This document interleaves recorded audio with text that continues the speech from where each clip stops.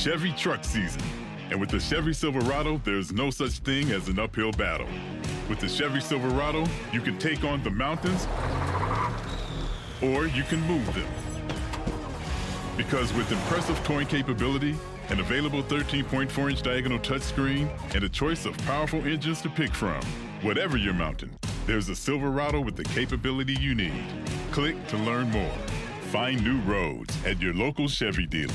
Looking for a fun way to win 25 times your money this football and basketball season? Test your skills on Prize Picks, the most exciting way to play daily fantasy sports. Just select 2 or more players, pick more or less on their projection for a wide variety of stats, and place your entry. It's as easy as that. If you have the skills, you can turn $10 into $250 with just a few taps. Easy gameplay, quick withdrawals, and injury insurance on your picks are what make Prize Picks the #1 daily fantasy sports app. Ready to test your skills? Join the Prize Picks community of more than 7 million players who have already signed up. Right now, Prize Picks will match your first deposit up to $100. Just visit prizepicks.com/play100 and use code play100. That's code play100 at prizepicks.com/play100 for a first deposit match up to $100. Prize Picks, daily fantasy sports made easy.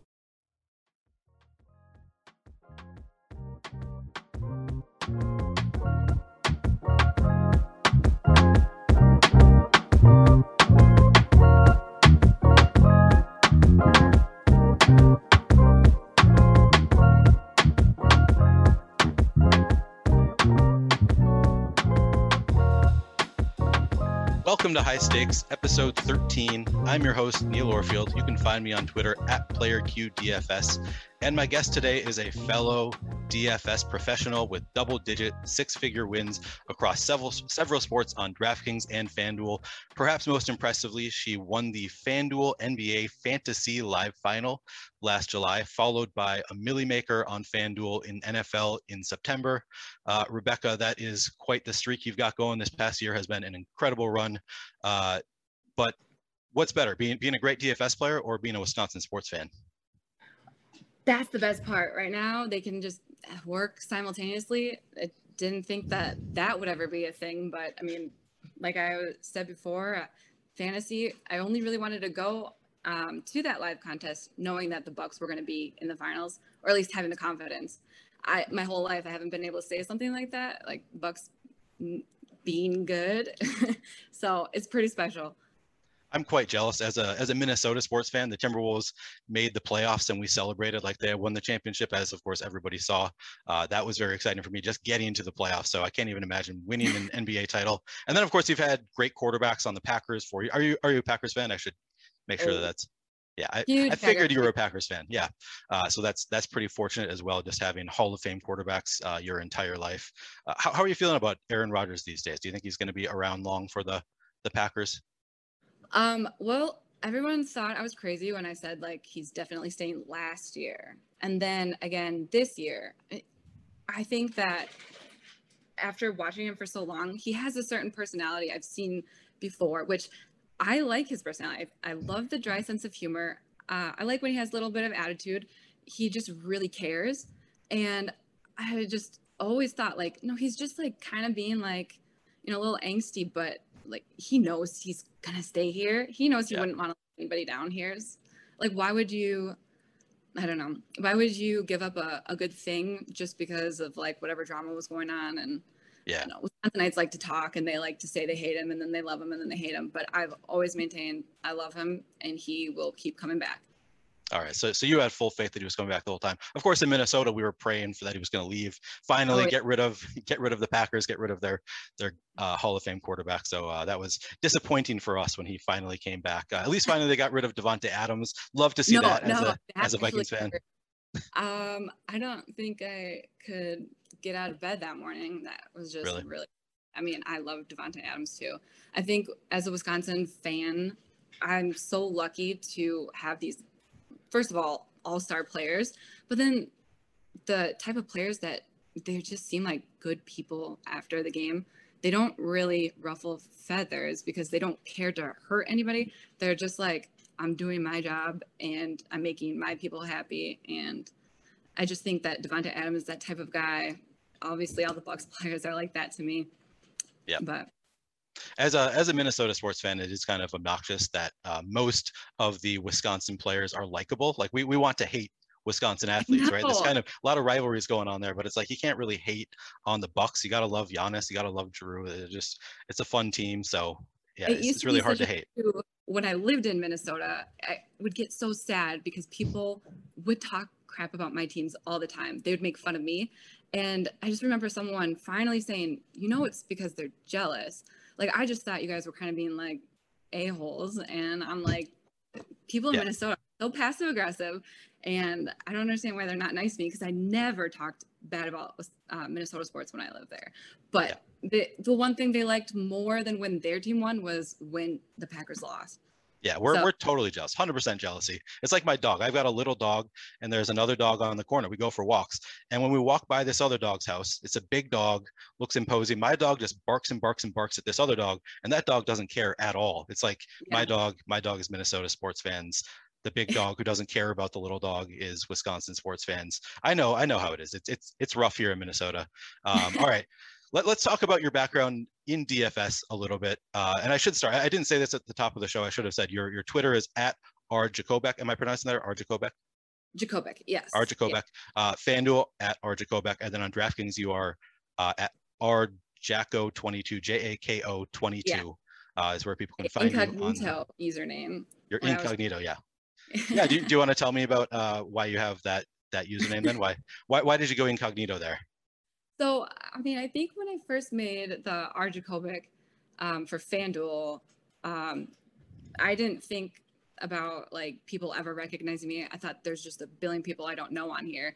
Then I started realizing, all the people around me, all the guys around me, like when I was interning at the radio station, they're all playing. And I mean, I'm probably going to suck right away. So then when I did the DraftKings, I definitely knew my brother had started playing, and I'm like, I just don't want, there's not a lot of Jakobics in the world. I don't want people to see if I like put up a lot of money and they think like, what are you doing? You don't have that. You can't afford that right now. So I just don't want anyone to know. I just wanted to be a little bit more incognito. But then now I'm like, I wish I could switch it back to rjako22 for DraftKings, so it could just be one name. Everybody would recognize you. I mean, when you've won as much as you have, you're not going to be anonymous anymore anyway. But yeah, it is kind of nice to have the same name on multiple sites. So that's a bummer that it worked out that way. All right. So you mentioned that you were that you worked for a radio station, which you of course told me about previously. But we'll get to that. Let's talk about that a little bit for the guest too. But let's start with this. So are you a full-time pro DFS player? I am. Even though I try not to say that too much to people because they think I'm crazy for that.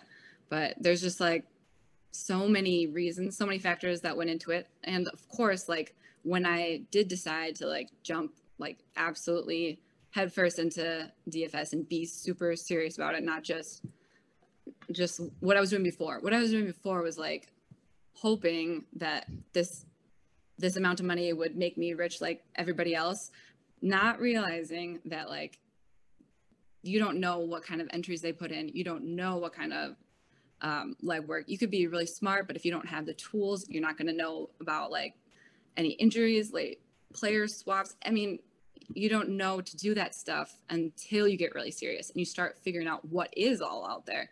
Because like I had no idea what kind of tools would be right at my fingertips. So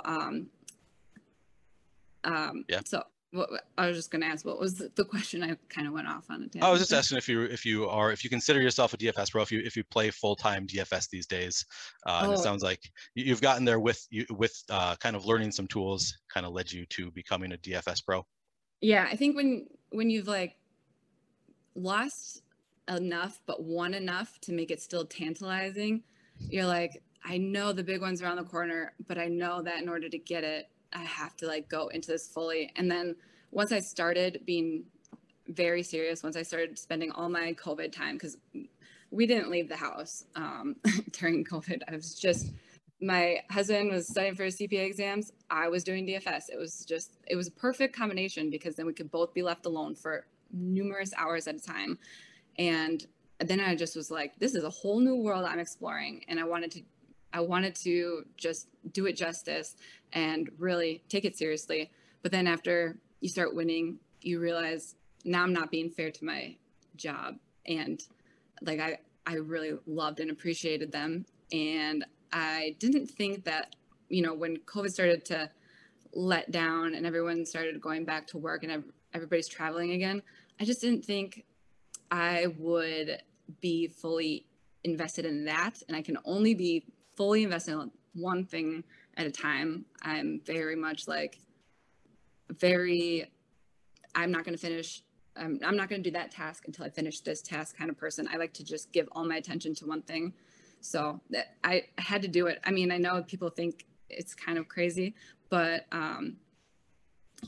when you feel that it's just like the best decision deep down, plus you have some security, plus, I was getting married and, want to buy a house. I'm getting old, might have to start having kids. Why can't I just be a stay-at-home mom and DFS pro at the same time and have all the things I ever wanted at once? Yeah, why not have it all? Yeah, you want to do one thing whole-assed instead of two things half-assed. I was the same way. I quit my job in September to go DFS full-time as a pro. So did you quit your job before you won the Millie then? Actually, I did. I had won quite a few 100K contests, and I kind of set like a number that my husband would be okay with. Like, so say I won this much, then could I quit? And I mean, not that I need his permission, but it's just nice to discuss these types of things. He's your spouse. Yeah. Yeah. So, I mean, he can tell me whatever he thinks is best, but at the end of the day, I'll follow my heart, Of course. And in the back of my mind, I always thought I want to be good enough that I could quit. So I think once I set myself a goal, I'm not going to stop at all until I reach it. I just knew I wanted to be making enough money that quitting would be totally okay. And then, whatever other endeavors I want to do down the line. I mean, I knew I just wanted to be around sports. And so we got to that point, but of course you're going to just like feel a little insecure about your decision. So I told him, I told my mom, and she just rolled her eyes at me. I'm like, I'm going to win 100 or $1 million before the end of the year. I'm going to do it. I think I needed that in order to prove to myself and other people, because they can't really tell me no after they see that. So it was very short after that I won the $1 million. And I'm like, oh, thank God. It was like one of those things that I can't believe it happened that way, because I'd already gotten like super close to a couple millions and lost them at the last second or the last hole. So I'm like, if it doesn't happen for me this year, I'll be so mad, especially because I promised everybody I was going to do it. And then first week of football, I'm like, oh, thank God. It was just such a relief. And so you said that you lost one on the last hole. You're talking golf. You were winning a Millie Maker until the very last hole of the entire tournament? Yes. Wow. So this one hurts. It stings, but it was such good motivation. It just like keeps me wanting more. I mean, it sucks that like the drop off from first to second place was $900,000. Oh, so you got second for 100,000? 100,000. That is and a everyone huge drop off. tries to tell you should be happy. That's still a lot of money. I'm like, but it's 900,000 less than one hole ago. I was in first for an hour, and I couldn't believe it, because I had a player that got cut because I took some recommendation from somebody else about playing this younger guy. He gets cut. I still somehow end up on Sunday. It was Father's Day. Still end up in first place, and it just didn't feel real. So then in the last hole, when Harris English gets a birdie, and he's like not even cracking top 20, he doesn't matter. Because I had a cut guy, I had to have first, second, third place. I had everybody, and this guy who's not going to win anything, birdies. So I lost by less than a point. It was ridiculous, but it also felt like, yes, it was good. was too good to be true. It was almost like a relief it didn't happen, because it would feel too out of this world. It felt more normal that I would get heartbroken. So it was like a weird sense of relief plus just so much sadness. But yeah, that is one of the worst bad beat stories that I've heard, losing Amelia on the last hole. That has got I've to heard be painful. worse. Oh yeah. Okay, just a real quick story. When Sure. I was at the FanDuel baseball championship, the only other woman there was this this woman from South Dakota, and everyone's like, you have to meet her. She's so awesome. She's been doing this for a while. She told me that she was in first for $1 million. Game had ended. This was a football championship. She lost her $1 million due to a stat correction. Ooh. Like that, I don't know if I could handle. That's even worse. Harris English, I mean, that was a little more easy to swallow. I don't know, a stat correction that would really, really. Yeah, that's brutal, and that's happened in Showdown. There was a guy who won with a 5-1 stack in NFL Showdown, where he played 5 players against the opposing defense and was winning at the end of the game, and then a stat correction knocked him back from $1 million to like $1,000 or something, because so many people passed him. So it gets pretty bad with DFS. This is why you need a DFS community, though, right? So you can talk about these bad beat stories and have people understand that, yes, I won $100,000, but I'm still not excited about it, because in my mind, I lost $900,000. That's only DFS players, and especially I think pros can kind of understand that pain. Totally. And the amount of money and work you put into it too, you're like, well, it's not like I was just putting a quarter in a slot machine and then seeing if I would win. This is like, I'm working day and night to do this. So it's not like, oh, okay, I'm happy with what I got. Like, they don't understand. So that was the coolest part about going to my first live event. I didn't know if everyone would accept me into the group there, because I didn't know anybody yet. I'm also the only girl, so I think no one knew I was even playing until I was wearing the jersey that they gave us. And then it was like, people started having a couple of drinks and they'd want to make conversation. But when I actually got into talking about like the ups and the downs, people are way more open with what they're saying to you about their struggles. It makes you feel validated. It makes you feel kind of at home. Yep. I had never felt that yet, because I had been like kind of hiding my playing.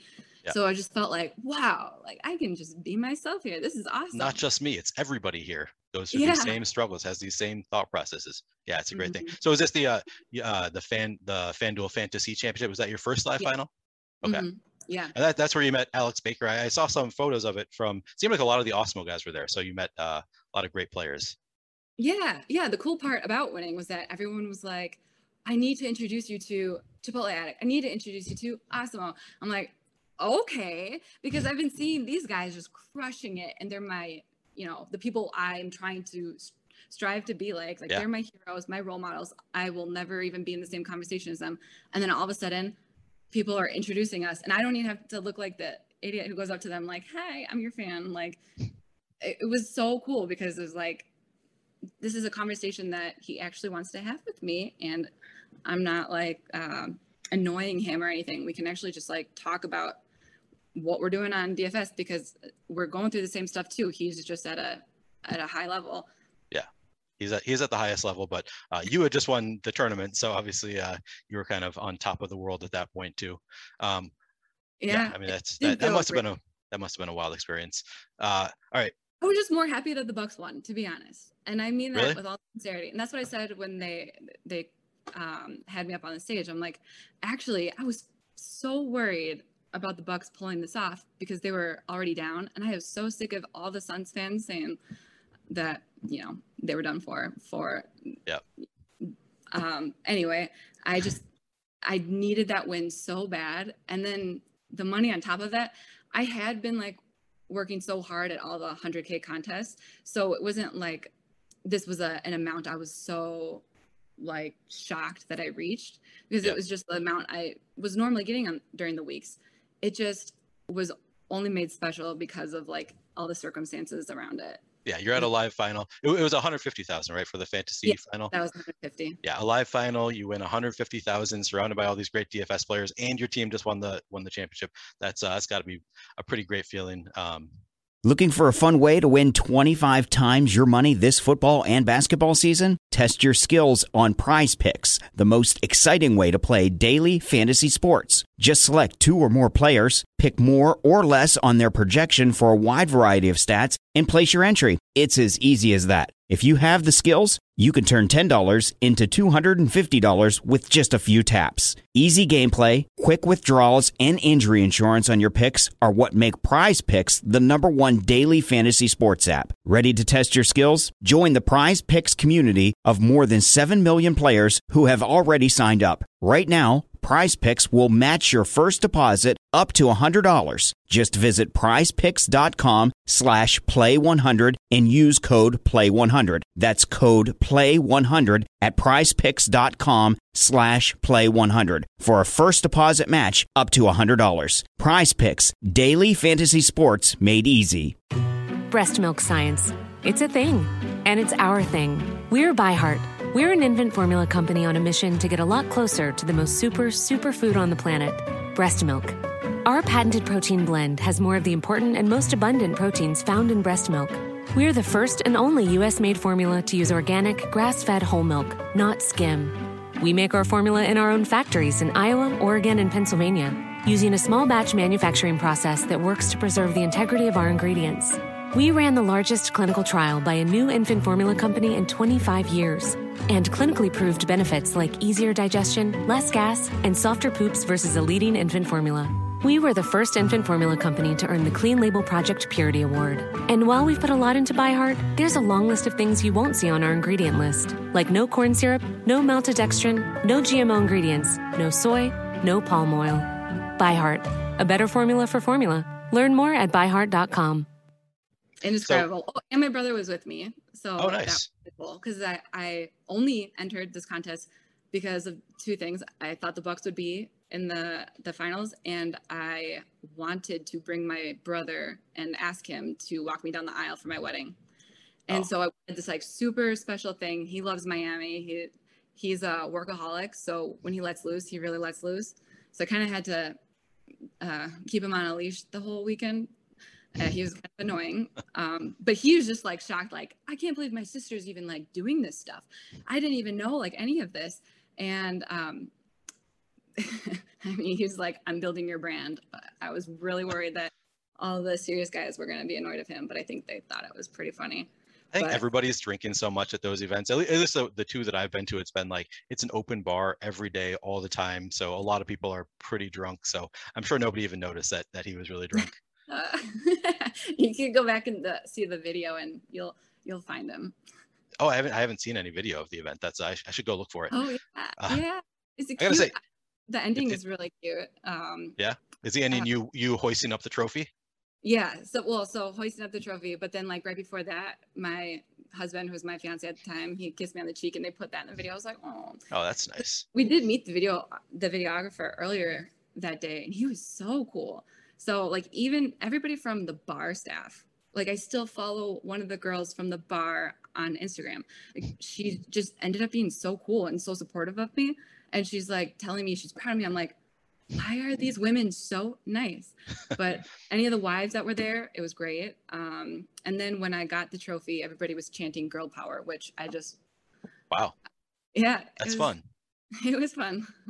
That sounds like a great experience. I got to say that you are a better sports fan than I am, because if I had $150,000 on the line with the Timberwolves in the championship, I think money trumps my fandom. I maybe not. It probably depends on how well I'm doing at that time. If I'm on a big roll and already winning a lot of money, I'd lean more Timberwolves. But I think for me, the money trumps even my favorite teams. So good for you being such a big sports fan. If the Timberwolves were in the finals, that's worth $1 million right there. Come on. That might be true. If it's the Timberwolves, that would be something different. Okay. So one question that I like to ask all of my guests, just to kind of get an idea of what kind of player they are, I start by asking a couple of background questions. So what kind of background do you have in statistics? Do you have any formal or informal training?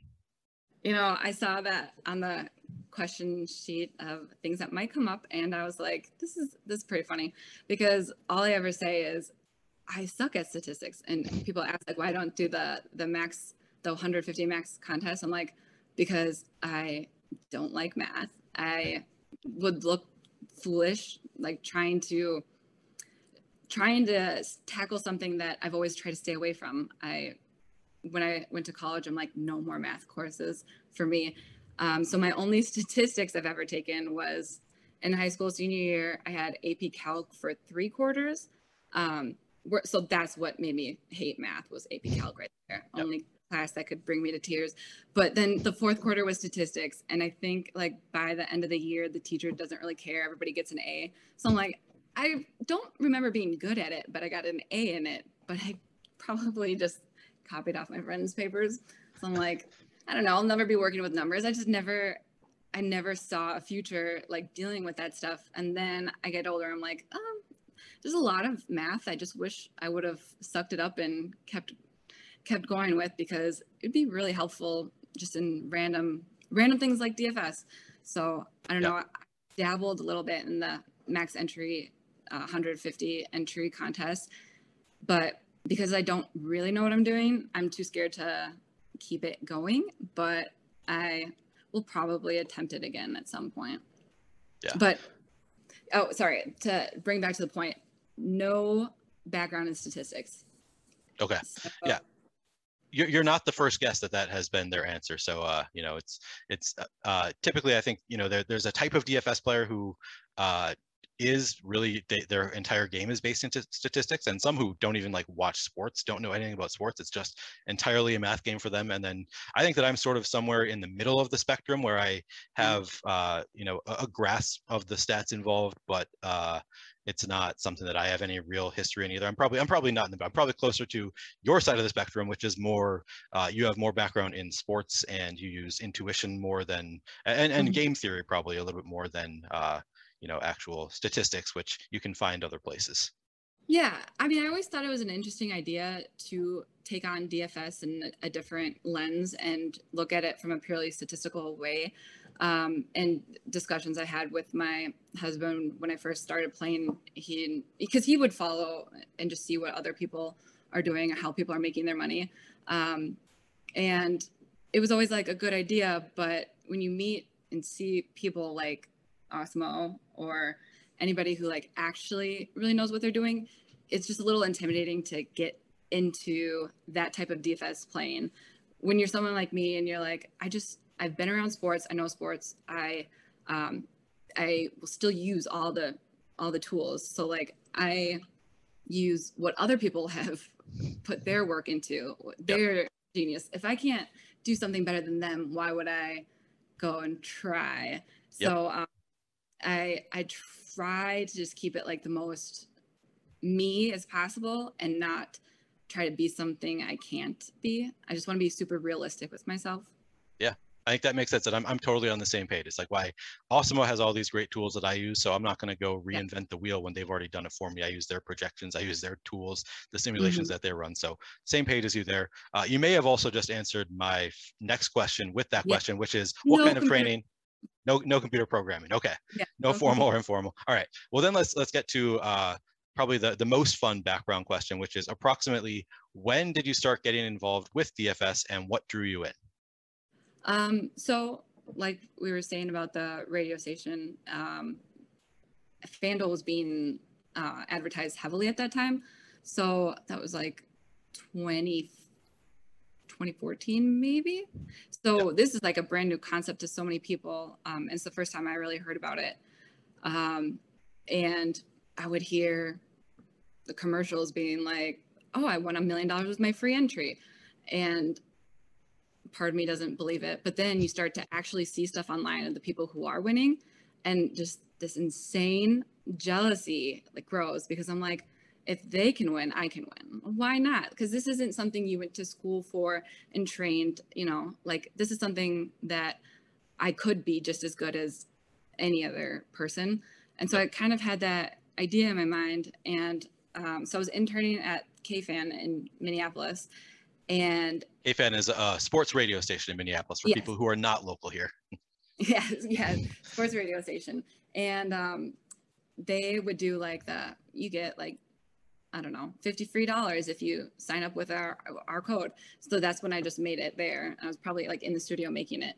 And then I'm like, all right, $3 entries. Okay, it's impossible to win. And so I was not serious about it at all for a very long time. Every once in a while, I would open up the app and be like, let me get risky and put in like a couple $100 entry. And then when I would lose that, it would hurt so bad because I just got out of college. I'm so poor. So I'm like, can't do that anymore. But I just always thought, like, no matter what, it was always in the back of my mind, like, that will be something I do when I have some extra cash, when I'm not going to be hurting if I lose it. Like, this will be something I do. And then COVID happened. So it was like, no better time than the present. Yep. So that was around 2014 when you got your start, when you were at the radio station and you learned about DFS, was around 2014? Mm-hmm. Yeah. Okay. So yeah, that's about when I started. I think I started the 2013-2014 NBA season. I think I started in 2013. So kind of the same time frame. And I had the same mindset.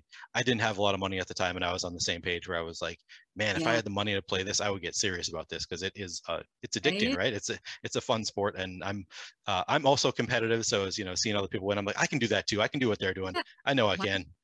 Yeah. Are you also a former athlete? I think maybe that's where my competitiveness comes in. Yes, I mean, I'm also one of 4 children, so there's like competition all the time. I have 2 older brothers, so it was always like them trying to tell me boys are better, and I'm like, girls can do anything except for beat you guys with brute strength and like physical ability. I'm like, but DFS, this is something I could do. But I was pretty competitive growing up because I did always play like 3 sports. Throughout high school, I did volleyball, basketball, track and field, and I threw shot put. And then I threw a little shot put in college, but realized like I am not going anywhere with shot put. I might as well just work a little more and make some more money. Yeah. Were you at the University of Wisconsin-Madison? No, okay. You're the U of M. That's right. Which is also a D1, a tough school to break into the track team.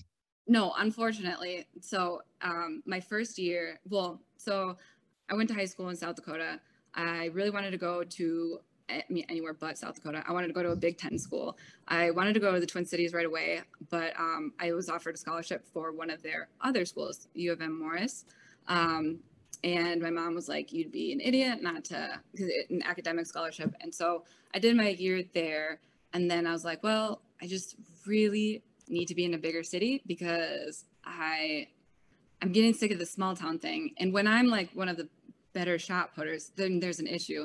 So I did think about playing and throwing shot put in Twin Cities, but it'd be like the type of thing where I'm on the bench. I only get invited to the meets where everyone goes, not the important meets. I wouldn't be very good, but I'd always wanted to at least like be somewhere big enough where someone like me couldn't outthrow other girls. Because I've never been like super big and strong, and I was sick of being in small towns where I was like the biggest and strongest. You want to be the little fish in the big pond.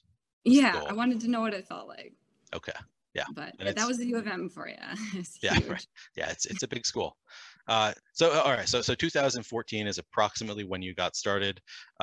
Were you a winning player right away, or how long did it take for you to get to the point where you were playing DFS regularly and winning enough that you could keep it up? So absolutely did not win.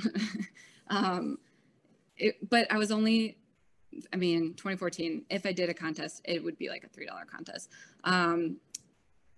Maybe like 20, let's see, was when I moved back to Wisconsin. So I was living in Charlotte. And again, I just was not spending my money on that type of thing. I was just trying to be in a new city and trying to be cool and hang out downtown Charlotte all the time with all the other people who seem to be just naturally rich. So I'm like, I can't play DFS right now. But then I moved back to Wisconsin, and it's a little more low key here. Our beer is a lot cheaper. We drink a lot of Miller Lite. So I finally had a little more money to play with, and I was getting a little bit more serious, but I wasn't using any tool. I wasn't using an optimizer on the regular. I would just try one out, and I didn't really know what I was doing. It was just like I was messing around. But I would throw in enough entries that were like $100 and then like see a little bit of return that I just was like, it's getting closer. It's getting closer. And approximately like what year is this that we're talking when you started doing? This would be 2018, 2019. Okay. So and you're playing like high stakes or like high-ish stakes. You're playing mid stakes, entering contests that were like $100 buy-in. Yeah. So like for me at the time, it was pretty high stakes, but I was only doing like a contest, maybe like one every few weeks, maybe one just a month. Maybe I would take off like an entire half a year. So I didn't actually play. So I always like think of like when I actually started playing was really last year. And it was right when the year started. Probably, I mean, it was right when COVID started happening, and the football season right before then kind of left a bad taste in my mouth because I had like a $7,000 win and I was like hooked, but then I just kept losing, and like the stupidest things would happen to me, and I just felt like this isn't just going to be a fluke. Like that $7,000 was cool, but like that can happen on the regular if I just put my mind to it. So then, okay, now it's COVID time. Now I have no reason to ever leave my apartment. Husband's studying for the CPAs. I just all day, every day, like taking work hours too, unfortunately. But I was just like, that little bit of win and then all those little losses, I just was like, I need to be serious about this. And then January I think I had my first 100K win. And then that was like when 2021. Okay. Yeah, 2021. So right at the start of the year. So I had my first one in basketball. And I mean, after that, it was just like set, done, set and stone. And now you've got double digits. Like that set you off. You were set up at that point. Kind of helps to build a bankroll, right? So for me, I know my first six-figure win really allowed me to increase my play a lot and play a little bit more comfortably, maybe take some more risks after the big win. So do you think that was part of it for you? You got that $100,000 win and that allowed you to both increase your volume a little bit, but also just kind of maybe increase your risk capacity? Do you think that helped there? 100%. I don't think you can actually keep winning consistently without that extra money to play with. So, I mean, it didn't really feel good at the time, trying to figure out the growing pains of like once you start doing the high stakes contests. So once I had that, I think it was like a $500 contest. So to me, it was pretty high, but I could only afford, putting one lineup in at a time. Once I had that bigger amount of money, I was like doing FanDuel's like $2,000 contests, smaller amount of people, maybe I can win more often. And then doing multiple lineups. I mean, that's just like how it could just start being more consistent. But basketball gets hard at the end of the year. And so I was getting like to my frustration breaking point, and then fantasy happened. I'm like, oh, I love basketball again. That was good thing to reignite your passion for basketball and DFS. All right, so which sports do you play? Right, you won the NBA Fantasy Championship, then you won a Millie Maker in NFL. Are those sports that you play like every day that that they have contests? You play NBA and NFL, and are there other sports that you also play regularly? Well, so one that I never knew that I would have such a passion for is baseball. I've always thought of it as a pretty boring sport, and I can't sit and watch the games. Like for me, I can sit and watch basketball like lasered in focus, but then baseball just loses my attention so quickly. But when you have like a billion games going on at once and you're checking your phone for all the updates, I'm like, oh, baseball is awesome. Baseball is lit. So I just developed this new love for it. And because after fantasy, I'm like, well, there's really no more basketball to play. There's like the last couple games, but I just like decided I'm going to try out baseball now. I have no idea how it's going to go. And it actually ended up being far more consistent for me than the other sports. And even though like I'm not a stats person, I really appreciate when other people pull stats and I just read everything, because I am definitely a reader. I read anything on the internet I possibly can. So baseball is just like, well, let me just look at all these stats, all these projections, and then you start making little gut instinct kind of calls about things, and you start to see, oh, well, this happened last time, and there's so many games that you can pull from, and there's so many games a week, and there's so many contests. So, I mean, that was also huge for me, because I get really antsy waiting like days in between my next big contest. Like I wanted it every day. Like, looking for a fun way to win 25 times your money this football and basketball season? Test your skills on Prize Picks, the most exciting way to play daily fantasy sports. Just select 2 or more players, pick more or less on their projection for a wide variety of stats, and place your entry. It's as easy as that. If you have the skills, you can turn $10 into $250 with just a few taps. Easy gameplay, quick withdrawals, and injury insurance on your picks are what make Prize Picks the #1 daily fantasy sports app. Ready to test your skills? Join the Prize Picks community of more than 7 million players who have already signed up. Right now, Prize Picks will match your first deposit up to $100. Just visit prizepicks.com/play100 and use code play100. That's code play100 at prizepicks.com/play100 for a first deposit match up to $100. Prize Picks, daily fantasy sports made easy. Some people don't think horses and people communicate. We call those people not horse people. Not horse people don't know you and your horse share a unique bond, or that your horse knows you know they like your dogs. But not so much the barking. At Sentinel Horse Nutrition, we don't knock not horse people.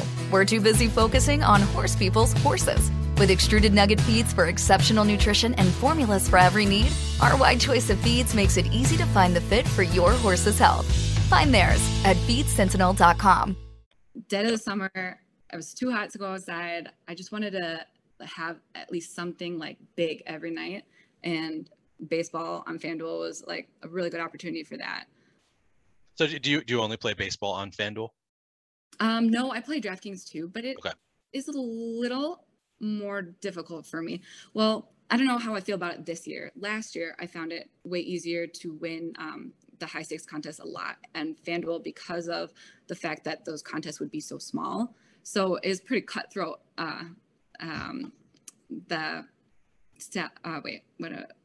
What word am I looking for? Pricing structure or payout structure. Oh yeah, the payout structure is rough on FanDuel, more so than DraftKings, right? It's a bigger difference between first and second. It's a much bigger difference on FanDuel, and I mean DraftKings, the only big difference would be in like the millionaire contest. But on FanDuel, it's really cutthroat, which is okay with me, because I was willing to be more risky with lineups and do multiple lineups. So having like a small pool of people and I have multiple lineups, I just was confident that like I at least will get my money back. But this is the best shot I have at like 100K consistently. So I just kept going with that.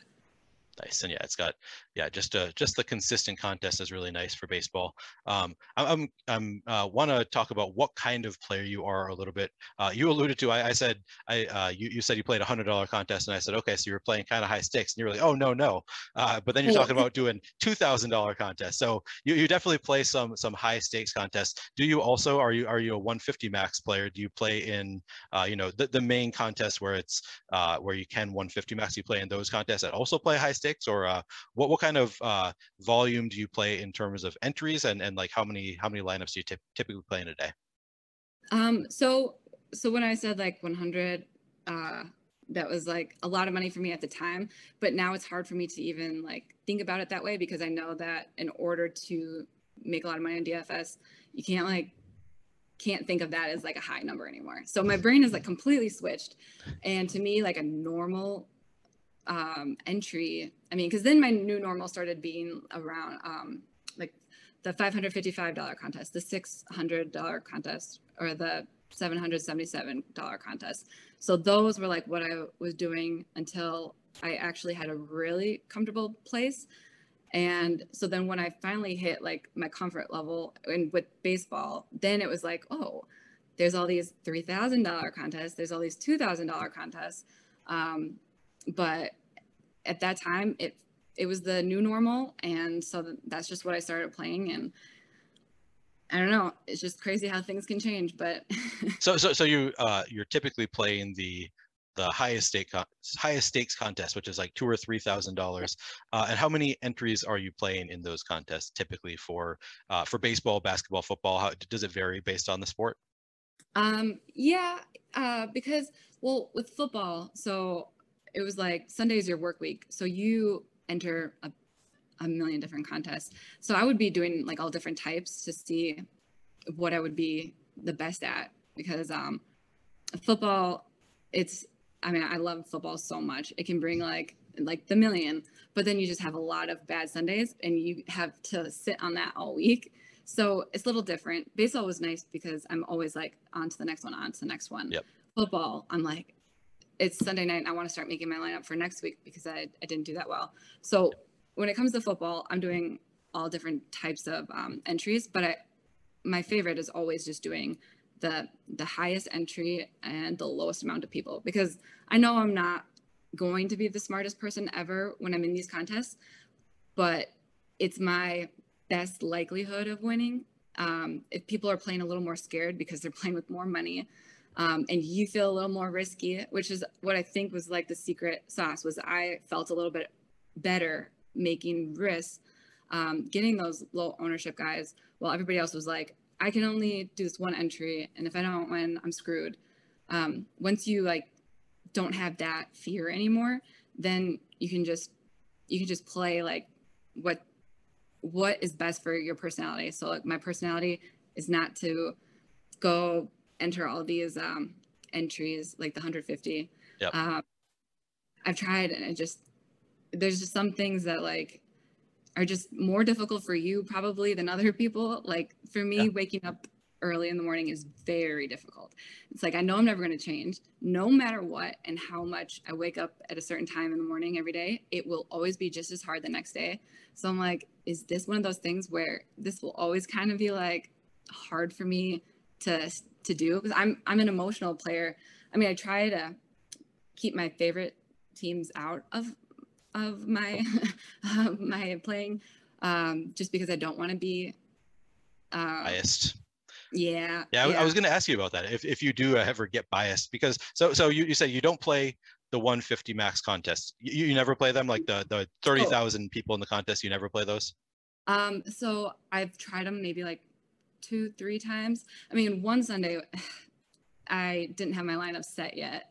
And so I end up like entering basically the same lineup so many times. I mean, I went through like some.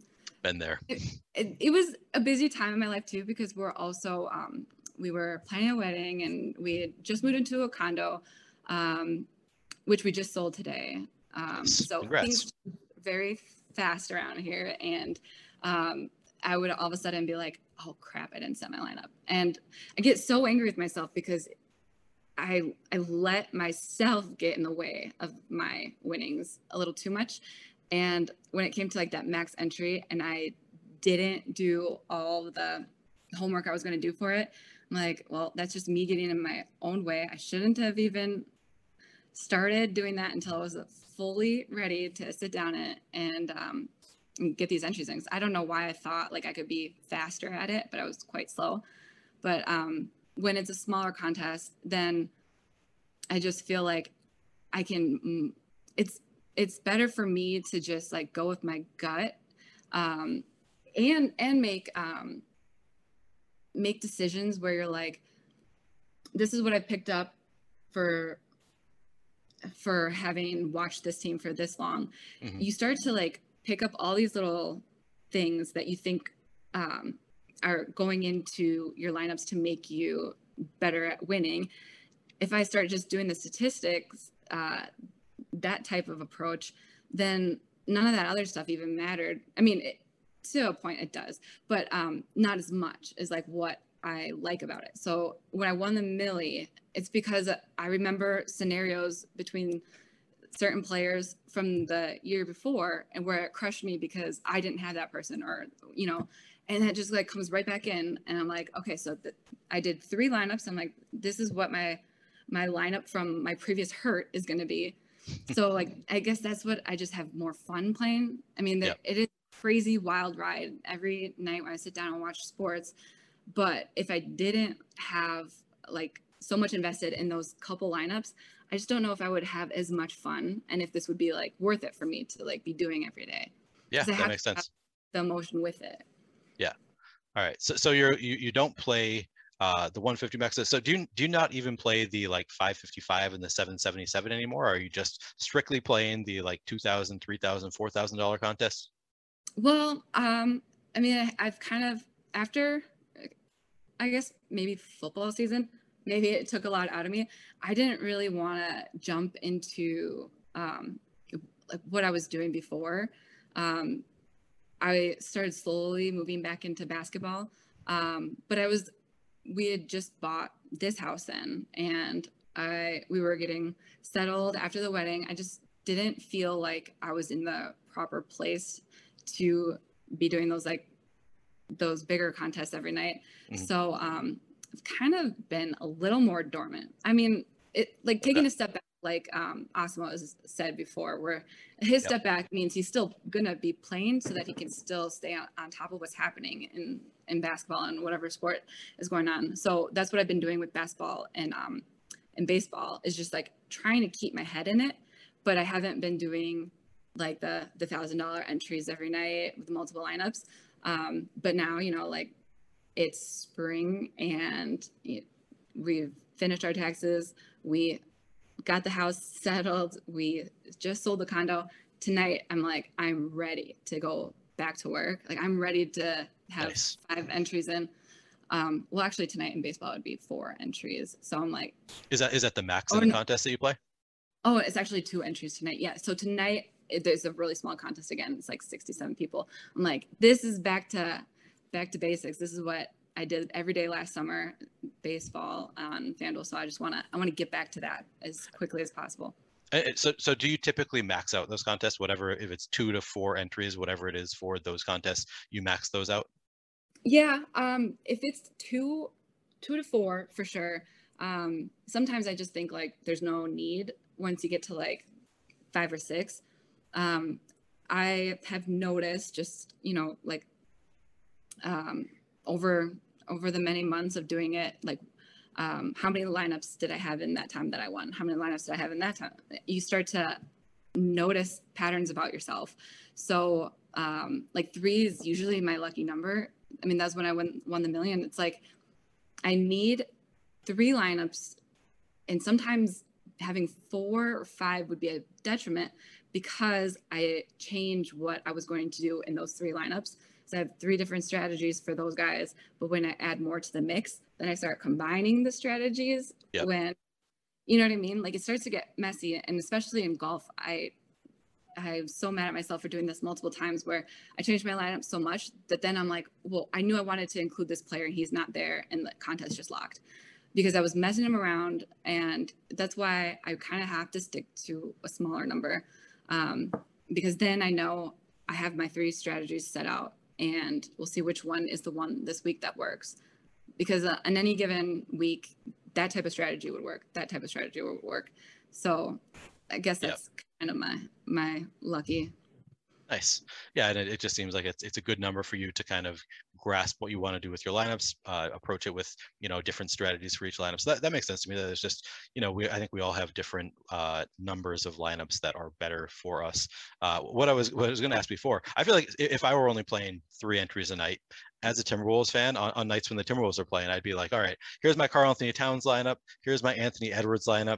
Here's my maybe non-Timberwolves, maybe my D'Lo lineup. I don't know. So I feel like I would get trapped in a little bit of bias, especially if they have like a good matchup. I wouldn't be able to help myself if I'm going to watch the game playing some Timberwolves. Do you ever feel like your fandom does bias you at all, or are you pretty good at keeping it out of your lineups? At the end of the day, I've really just, because my most hated players become my favorite players after they help me win big. It's like I never liked Joel Embiid my whole life, but he, with like a last second like pass or something, got me my first 100,000, and I'm like, oh, I love Embiid. So I have biases towards players, but sometimes I like playing the the person I hate the most. I don't let what I feel about them ever like get in the way of my lineups, and I try to stay away from my favorite teams, which also can be a detriment because that's how I got hurt in baseball, in the baseball championship at DraftKings. I was going to play Brewers, and I all week thought I was going to do the Brewers, and then I'm like, that's just my heart speaking. This is stupid. I change it. The Brewers went off, and I would have won. Oh, that's rough. That was a tough pill to swallow. I'm like, I should learn from fantasy that sometimes your people can pull through. But I normally just stay away from Bucks games because, I mean, I love Drew Holiday so much. I don't want to get mad at him because he didn't win me money, you know? Yeah, I suppose. But sometimes you can't avoid Giannis, right? I mean, there are nights where it's just like, Giannis projects so much better than everybody else. What can you do? Yeah, he's fun to play. It's still scary. I still have this feeling like, oh, this could just be his off game. It's so easy for him to just have one of those. And I don't know. I don't like thinking about it too hard. I'm either going to play him or not, and I know it right away. Because if I think too much about it, then I'm like almost talking myself out of like loving him as much as I do. I don't want to think like he's going to let me down or he's not that consistent. So I'm just like, leave that alone. If there's another comparable player playing that night. I mean, of course, there's slates where you have to play those types of people. Yeah. If it's a small slate or something like that. Yep. All right, but if you have the choice between Giannis and Jokic, you're more likely to play Jokic because you don't want Giannis to hurt you.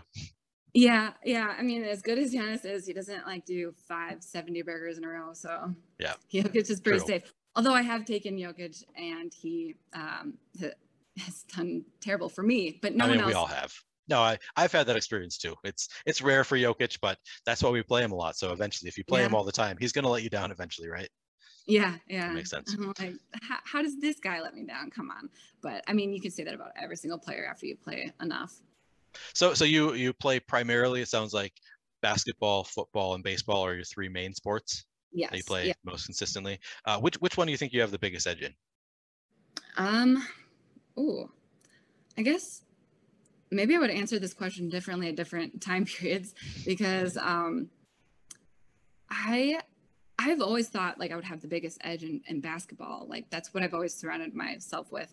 That's what my first passion ever was in sports. Like I am a huge basketball fan, but then I like struggle with it more often than baseball and football. So I think that, I mean, baseball last year, I would have said this is the one I have the biggest edge in, just because I knew what my sweet spot was as far as the size of the contest I wanted to play. So I already knew that about myself. I'm not just like experimenting.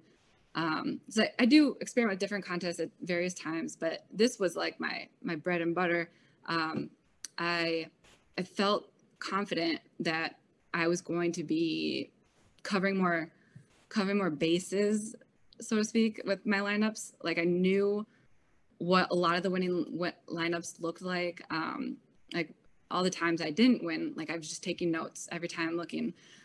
So I felt like I finally got to the point where I put these lineups in, and I mean, it was almost for sure money at that point, which I never felt about any other sport before. So I'd say probably baseball, just when I start to like get in my groove with it. Okay. Because I could think I'm in my groove with football and I am so wrong. I just a horrible Sunday. And I'm like, I really thought I was getting good at this. Like what happened? Like after the Millie, even there was so many Sundays where I like was feeling really bad about myself, and it was that money didn't even help. Like I just wanted to show that I can like still win. And it would be just like the smallest things. So I feel like baseball always felt safer because maybe just because there were more contests going on, but also because if your batter gets hurt, it is like far less bad, and just it doesn't absolutely destroy your chances. I mean, you probably won't win first, but you can make your money back. In football, someone gets hurt, you're done for. There's just so many like that's it, your day's over, stuff like that. Or just I don't know, like the injuries was huge in football. But then in basketball, it's like, well, who decided not to play tonight because they just could take a day off? Like they're all-star. They don't have to really try tonight. Steph Curry, for example, comes to Milwaukee and he's like, oh, I'm not going to play the second half. And all these little kids are like, we came to see you, Steph. Yeah. But baseball is just like, it's safer. Maybe they won't score at all, but it's not going to like ruin your chances at survival. Yeah. All right. So baseball probably number one for you, even though you're a bigger basketball fan, it sounds like, and you said you used to play basketball. So yeah, and football. And of course, looking for a fun way to win 25 times your money this football and basketball season? Test your skills on Prize Picks, the most exciting way to play daily fantasy sports. Just select 2 or more players, pick more or less on their projection for a wide variety of stats, and place your entry. It's as easy as that. If you have the skills, you can turn $10 into $250 with just a few taps. Easy gameplay, quick withdrawals, and injury insurance on your picks are what make Prize Picks the #1 daily fantasy sports app. Ready to test your skills? Join the Prize Picks community of more than 7 million players who have already signed up. Right now, Prize Picks will match your first deposit up to $100. Just visit prizepicks.com/play100 and use code play100. That's code play100 at prizepicks.com/play100 for a first deposit match up to $100. Prize Picks, daily fantasy sports made easy. With the Lucky Land Slots, you can get lucky just about anywhere. This is your captain speaking. We've got clear runway and the weather's fine, but we're just going to circle up here a while and get lucky. No, nothing like that. It's just these cash prizes add up quick. So I suggest you sit back, keep your tray table upright, and start getting lucky. Play for free at LuckyLandSlots.com. Are you feeling lucky? No purchase necessary. Void where prohibited by law. 18+ terms and conditions apply. See website for details. Winning the Millie, it's tough to, you can't really do that in baseball. Unfortunately, there aren't too many baseball Millie makers. I guess there's usually 1 or 2 a year, but I guess you can settle for those 6-figure scores in baseball as your biggest edge. All right, let's talk a little bit about process. Just so we've gotten into some background and talked about how you get into DFS, which sports you enjoy playing. Let's start with some basic questions that I ask every guest. Do you do any simulations or use simulations from outside sources as part of your process? No, because this goes back into I just look at someone else who did it and then read their answers. I guess I've always been that type of person. It's like, well, the answers are out there. I just have to go find them. And I could find anything online. It was really dangerous. Like when you take online tests and we had laptops in high school and I'm like, I could find this answer so fast and so easy. I'm like, the answers are all out there waiting for me. So if I want a certain anything, like I could just type it in and then go find someone who wrote this really nice, eloquent article about it. So I'm always reading everybody else's work, like nonstop. Sure. Going back to cheating off your friend's homework in math in high school. Totally. As you said earlier. But then, so it's not a part of your process. You don't run your own simulations, but do you use any sources that run simulations? Like, so for me, for example, I use the Osmo tools. I use the Boom Bust tools, which are all based on simulations. It sounds like you do probably read some of those use those tools that maybe run simulations to give you odds.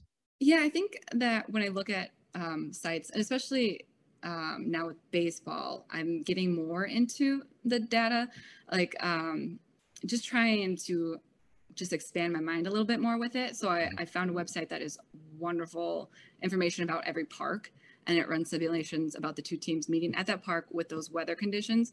And so I just sit there and I can get lost in it, but it is really, you can't you can't use that information to completely make your lineup. You always have to know that human factor, that even though it's not good pitching conditions, that pitcher is going to go off because they always do it other stuff like that. So I always try to keep that stuff into consideration, but I do find it maybe helpful. It's at least really interesting to look at all of those different types of simulations and just to see the extensive data that these people put out in this website that's for free. I'm like, all right, I don't need to do much work. But then I'm really big into using Line Star for I mean, that's just like how I started. So I will dabble with lots of other people's tools, but then what I go back for like my main information, kind of is like the sounding board, that would be LineStar.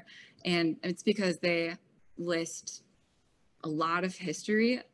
So like the past year, maybe even a little bit more, anything that's relevant as far as games that these players have played. And then you can look at all the stats from every game.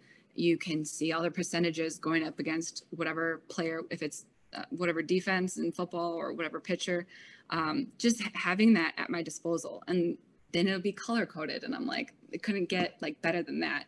So even though you do still have to like use your own intuition a little bit, having all that stuff laid out for you, it just helps your intuition. Over time, you start to really develop patterns with certain scenarios that that you went through in order to win. But then, I mean, it took maybe like a full year to understand all of the lingo and terminology and stats, that because there's so much information listed. And at first I'm just looking at the big numbers. Then I'm like, oh, what does that number mean now? And what is that? And I'm learning all this new baseball terminology. And my husband can't believe it because he never thought he'd ever see me into baseball. But it's just amazing the information that is there. And so that one is nice because it gives you a lot of that basic that I would be asking if I didn't have this tool and I could just go ask somebody else. All of the questions that I would want to know in order to see how I feel about the games, they're all answered on that website. And then and this is LineStar? Yeah, and you get the perfect lineups always listed with their little trophy. So that's also extremely helpful. It's like who's usually in a perfect lineup, like anything that's relevant. And then of course the optimizer. So they do have an optimizer. Okay. And that was my next question. So you're not a hand builder, or do you do some hand building and some optimizing, or do you just use the optimizer? I at first when I started, I would do the optimizer, and then like I can't stand seeing like $1,000 left over. I know I can switch that in the widgets or whatever, but sure. I just want to see what they think, like what can you do with these players? And then I would tailor it a little bit, like right away. Now I'm purely like, I make my lineup and then I will only use an optimized lineup to compare, see if I'm like on the right track for what type of score I'm looking for, to see if like, because the optimizer will take into consideration what other people are saying about this player. Like, are they liking them? Are they hating them? What is their usage been? What's their ownership? That stuff gets factored in. So I want to not be completely off the map with like the players I'm thinking of and like the obvious choices for tonight. I try to get a feel for like what everybody else in the sports community is thinking. And it's easier for me to build my lineup by hand and then do the optimizer, and then if I want to mesh it or if I just want to keep it away or whatever, because sometimes I just straight up look at mine, I'm like, no, mine's so much better, and then I just go with it. But sometimes I'm like, oh yeah, maybe I need to make some changes. So it's really nice just to have that tool to compare, because right away, of course I wanted to use the optimizer. Now I'm like, I trust my own self, but it is really nice to still have it. Yeah, for sure. Yeah, that's something that I don't really do. Also, Fantasy Cruncher has a lineup builder tool, which you can go in and like put your lineup in, and it can tell you how well it projects and how high owned it's going to be and stuff. And I haven't really gotten into using that just because I am a 150 maxer, and I have not had a ton of success at high stakes. But that seems like something that, particularly if you're only doing a few lineups, that seems like a really useful kind of thing to do. Actually, it's interesting you say that, because when I was just like, watching the show a little bit to get familiar with you guys before doing the interview, I did hear Asimo talk about that tool, and I was like, that's what I'm looking for. Yeah. That's like the next step. That's the next thing I want. Like, I know that is exactly what I've been looking for. So I'm interested to try that out. Definitely a useful tool. And I know that a lot of pros do use it. It's probably something that I need to do if I'm going to start playing higher stakes rather than just high volume in the large field contests. Because it definitely seems useful. All right, I was going to ask you if you do your own projections or your own ownership projections. I think you've kind of already answered that. That's something that you go to outside sources for. Yeah. So they're not extremely accurate on all these like random tools. So I like to look at what the site is saying. It's probably ludicrous. It's like that's one hard thing to pin down for a lot of these tools. But I know that like someone like Osmo is a lot more knowledgeable about what that ownership is going to look like. That's someone that's basically a tool because he's played so much and he knows all the different types of situations and what he sees from all the guys, and he's just been so immersed in it. So I'll text my friend and be like, so what did Osmo say the ownership looked like? And so then he'll tell me. So I'm always using outside sources. When we were at one of the championship live events, Osmo gave me like a free trial or something to his website. It was the tools. And then I tried to log in at home and I'm like, was I just like too drunk to understand what he was typing in on the phone? And did I not get my username right? Or did I not do something right? So I haven't been able to log in, but I'm like, oh, well, maybe it's for the best. Like, I'll just keep doing what I'm doing. But obviously I really need to start going in it. I understand the logic of not wanting to fix something that's not broken. And I mean, when you've had the kind of success that you've had over the past year, it's like, why am I going to add new tools in if it's not broken? Of course, that's my philosophy. And then I talked to some of my other guests on the show have been like, no, you need to be always changing your process, especially when you're winning. You need to be always evolving. So I would agree with that. I would totally agree with that. I think I never try to do more than what like my brain capacity it will be able to handle like really well at that time. So I don't want to do anything half-assed. So I'm like, where am I at right now with how I'm feeling about this? And then am I looking for more? Because sometimes you can have too much information. And I was starting to get to that point, I think probably with football. I was never following my own instincts anymore. I was listening to so many different people who I'm like, okay, well, tell me what your sources are. And there's all these different types of sources, and somehow I listen to them, I lose. But if I would have listened to myself, so I'm like, it hurts. But when you can like take on more information, you're starting to understand whatever sport you're playing a little bit more. Then I think that's when you should start adding things in and maybe not completely changing what you're doing, but don't tell like, so one thing that bothered me was when I would go to one of the live events and someone would tell me like, how are you ever going to keep winning on that? Like you need to do this, that their tool was better. I'm like, that really screws with people because you do make them feel like, oh man, I'm missing out on something else. They go try it, they lose their money. I mean, you didn't have to do that. So everybody should always play where they feel comfortable, even if it's just like, if it's a site more basic or whatever, if you're comfortable with it, that will always make you play the best. Is all the times I've felt uncomfortable, unsure when I do the worst. So that makes sense. Do what you're comfortable with, enter what you're comfortable with, use the tools you're comfortable with. I think that all makes sense to me. Let me take a minute away from this conversation with Rebecca to tell you about our sponsor, Noos Advantage. Noos Advantage is bringing you a different way to enjoy DFS with player props contests. It's 100% peer-to-peer to help level the playing field with over 500 player props offered. All new users get a $25 deposit bonus with promo code AWESEMO, that's AWESEMO. Noos Advantage offers mass entry capability with big prize pools. Beat your friends, not the house. Use our Noos Advantage projections and optimal lineup tools to help you take down big prizes. Download in the App Store or play on noosadvantage.com. So let's talk about your process for specific sports. So I know you've had a lot of success in MLB, NFL, and NBA DFS. Let's start with NBA. So how long before the first game's locked do you typically start working on a given slate? Oh, as soon as possible. I usually start looking at a lineup. I look before I go to bed. I'm always on my phone.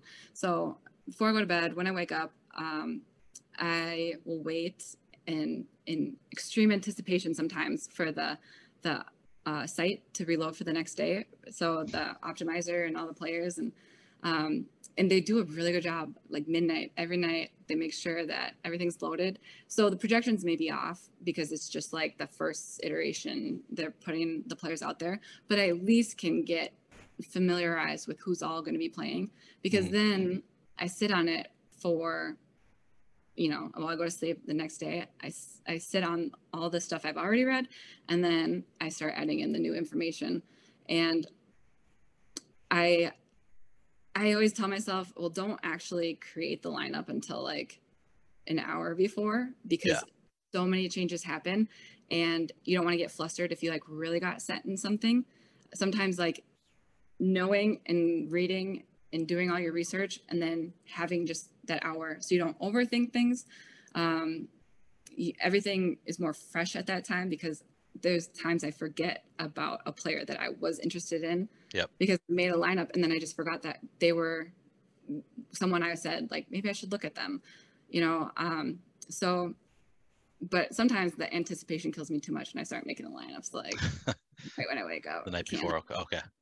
All right. So that's, so I usually don't start looking until a couple hours before, just because I'm like, and so much changes in NBA in like the hour or two before lock that it's like, almost like, what's the point? But I think that does make a lot of sense. You look at it the night before, you kind of get an idea of what's on the slate. And maybe that helps you to, even though sometimes you're going to forget the players that you intuitively like, but at least you figure out who you like intuitively before you kind of look at, some of the tools and stuff. So that probably does make some sense to at least look at it the night before. Yeah, and every game like gives you a different type of feeling, different type of emotion. I know I always speak about this stuff as emotions, but so much of it is, and these emotions are based off of like real things. So it's not like, oh, you're just an emotional person, you're going to let your emotion cause you to make stupid mistakes. It's like the emotion is just the product of like all the things you've been seeing between like this certain matchup, this certain thing. Like for me, every time I see the players or I see who they're playing, I'm like, I get this like feeling, some sense of feeling that I know. You might call it intuition, right? Like it's a little bit more like you've been here before, so you have some intuition for what you expect from players. Well, fantasy, I thought for sure I'd have the same lineup as someone else. So fantasy in Miami, my intuition was in Milwaukee. I have seen like Cameron Johnson cash threes. I've seen Crowder cash so many threes, and you're like, what the heck? Where were you the other night? And you had like 10 fantasy points, but then against my Bucks here in Milwaukee, it has to be in Milwaukee too. It's not, in his house. Comes to Milwaukee and just kills us at the 3-point line. Just stupid stuff like that where it's the big guy shooting. But enough times of that happening, I'm like, of course, like these would be my utility players. And when I saw no one else did it, I'm like, what? I'm like, oh, I guess you're not from Milwaukee. You don't know the heartbreak that he brings. Yeah. So your pain helped you in that situation. Oh, totally. Yeah. So what is involved in your process? I mean, you said that you do use an optimizer at LineStar, but what are you listening to any shows while you're working on your lineups, or are you kind of doing it in silence? Do you like your own, solitude and focusing on your own? I do like the solitude, actually. It's weird. And it's hard kind of to be at those live events before the contest starts. Like I don't even have interest in like mingling and talking up until it's locked and there's nothing I can do about it anymore. And then I'm still gonna like have anxiety. So I really like being alone when I'm doing this, because it hundreds of times now maybe where I will listen to something and it sways me and I make these last minute changes, and then I was right prior and it kills me so much every time. But it's like it doesn't stop happening, so I really need to block out, because I will always be persuaded, even if I tell myself not to, because people plant little seeds in your mind. So if I block everything out and I have pretty much solitude, then after I scour for as much information as I can, then I'm okay like sitting back and listening. Maybe like on Sundays, of course, we just put on like pre-game day stuff and I'll listen to what they have to say. At this point, I'm pretty much like already set with like all the things. Locked in. Yep. I'm pretty locked in, but sometimes someone might have an interesting point. So I do listen to people talk, but people have a tendency to just say things that maybe no one else has said, so that if it happens, they'll look really cool, or like that person didn't tell you any reason behind like what their opinion was. Or I need facts with everything someone tells me. Like, I want you to tell me, like, why do you feel that way about this? But when you do listen to shows, you get way less of that. Looking for a fun way to win 25 times your money this football and basketball season? Test your skills on Prize Picks, the most exciting way to play daily fantasy sports. Just select 2 or more players, pick more or less on their projection for a wide variety of stats, and place your entry. It's as easy as that. If you have the skills, you can turn $10 into $250 with just a few taps. Easy gameplay, quick withdrawals, and injury insurance on your picks are what make Prize Picks the #1 daily fantasy sports app. Ready to test your skills? Join the Prize Picks community of more than 7 million players who have already signed up. Right now, Prize Picks will match your first deposit up to $100. Just visit prizepicks.com/play100 and use code play100. That's code play100 at prizepicks.com/play100 for a first deposit match up to $100. Prize Picks, daily fantasy sports made easy. Okay, round 2. Name something that's not boring. A laundry? Ooh, a book club. Computer solitaire, huh? Ah, sorry, we were looking for Chumba Casino. That's right, ChumbaCasino.com has over 100 casino-style games. Join today and play for free for your chance to redeem some serious prizes. ChumbaCasino.com. No purchase necessary. Void where prohibited by law. 18+ terms and conditions apply. See website for details. I mean, I'm sure it's different. Like if I started like, I don't know, watching maybe just more Awesemo content or something like that. But I do have a lot of people who already watch it and then let me know what they said. Right. Because I don't think I would be able to sit there and then like actually listen to a whole show. My concentration's not that great. Okay. You probably notice like I'm always like looking off. I'd noticed. So if I'm in my phone, I can't also listen. But my husband is a saint. He does all that kind of work for me. Like he will listen to all different types of shows. And then he'll just like kind of pick and choose what he thought was most important, like the takeaways. And like, that's the kind of information I like getting. Like, thank you. He just summarizes like, hey, like, this is what these people said about this. It's an interesting scenario. Don't make it change what you were going to do, but I wanted to bring it up because, and so just like, that's perfect for me. Is your husband also a DFS player, or is he just taking in this information to give it to you? He really just like works to give it to me because he's a CPA, and he like last year he would join me, but he would never do the really expensive contests. I mean, it took me a while to even be honest with him about how expensive the contests were. But he finds a lot of joy in doing everything I'm doing, helping me, but then just putting his in smaller contests and letting me do the thing I need to do. Because he knows like he can't get me to stop doing the biggest money possible. Like I know it probably would have felt a little bit better, like, earlier last year when things were a little like there wasn't a million yet. I know he would have liked that I just slowed down a bit, but he's not going to ever tell me, no, I can't do that.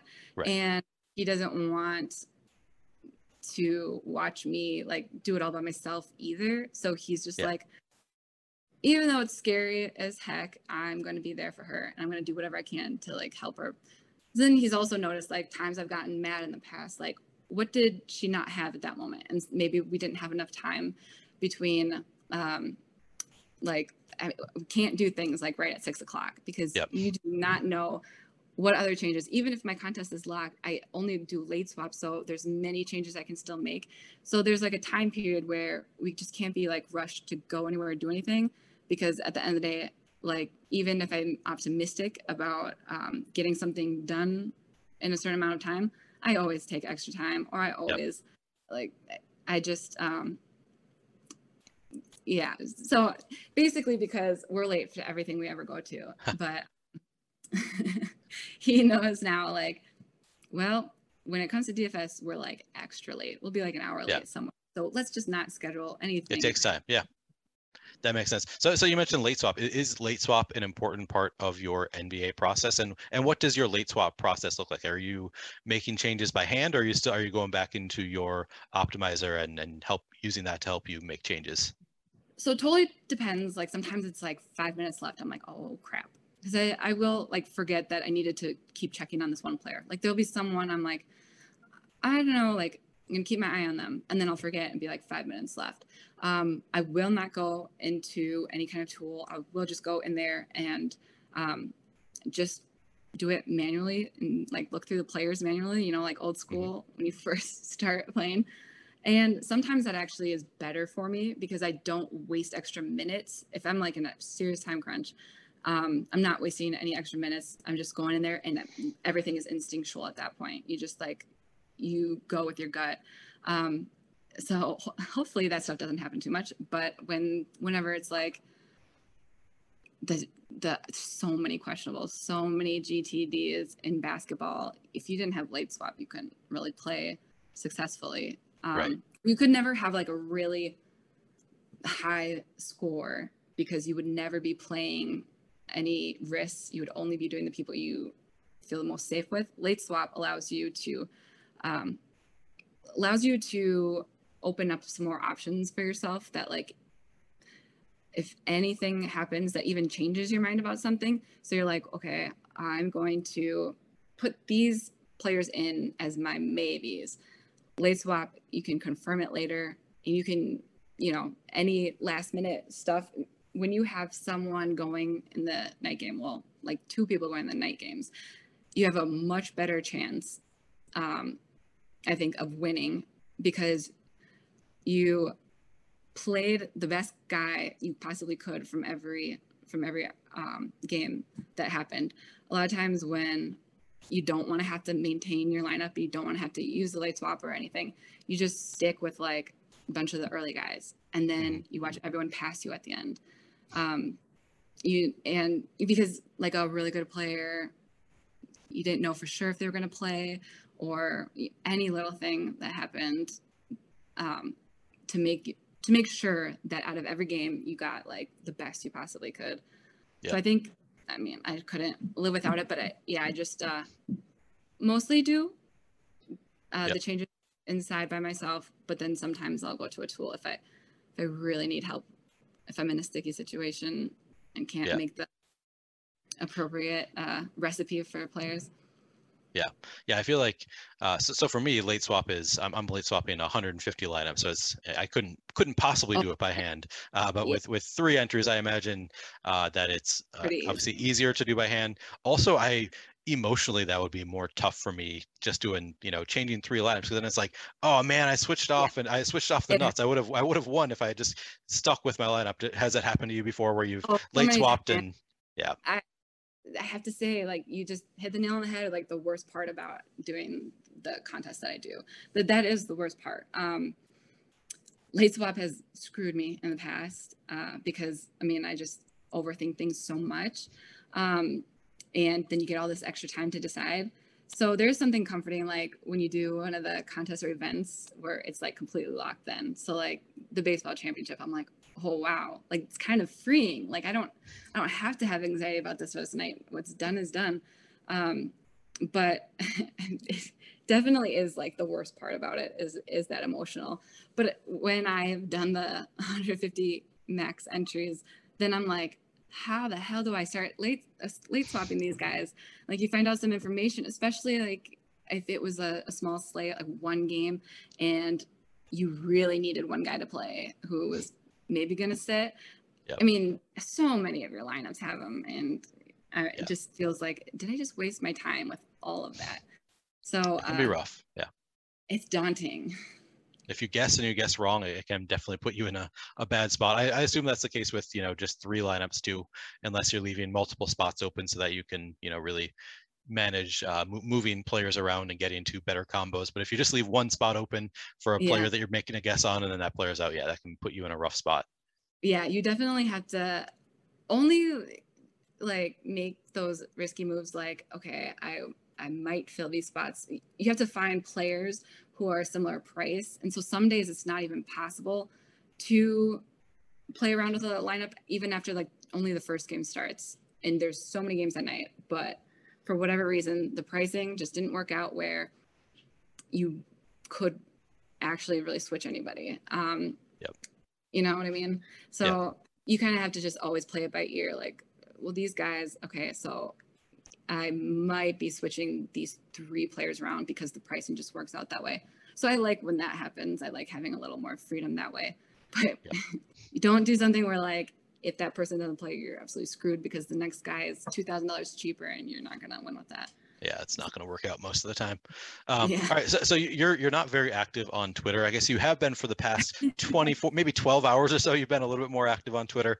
You kind of came back to us, but in general, you're not very active on Twitter. And I know a lot of pros, including myself, use Twitter as a source of news for injuries, lineups, and other such things that might help in DFS. Do you use Twitter for those purposes? Have you been using it for those purposes, or where do you get that kind of information?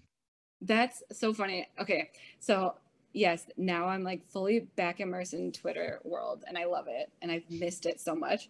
But I, since I had deleted my old account from when I was in college and at the radio station, I don't follow all the appropriate people. I don't, you know, I just know I'm not going to get the best content until I can just have like a decent amount of people start following me. So it really helps like when you put my handle out there, because then now I trust that these are all DFS people who are going to be on my feed. And so that helps like just right off the bat. But before I had something like that, I was just using my husband because he's on Twitter every day checking sports. He only uses it. So he's your news source. He's using the same sources as the rest of us and then just relaying it to you. Yeah. And the more he has like been involved in this world with me, he's been to every one of the contests with me. He knows exactly what to look for and he knows who to listen to. So he's like a great sidekick who like, I will be the one stupid enough to put this money in, but you'll be the one who's like giving me anything I need in order to make that happen, because he just goes through all his Twitter stuff and says something interesting to me. Or yeah, I even just like love when he gives me the NBA paints to try to guess. Have you done any of those? No. Oh, I can't follow the account because when he does it with me, he hides the name and I have to guess what the NBA paint person is supposed to be. And it's like a pun on their name.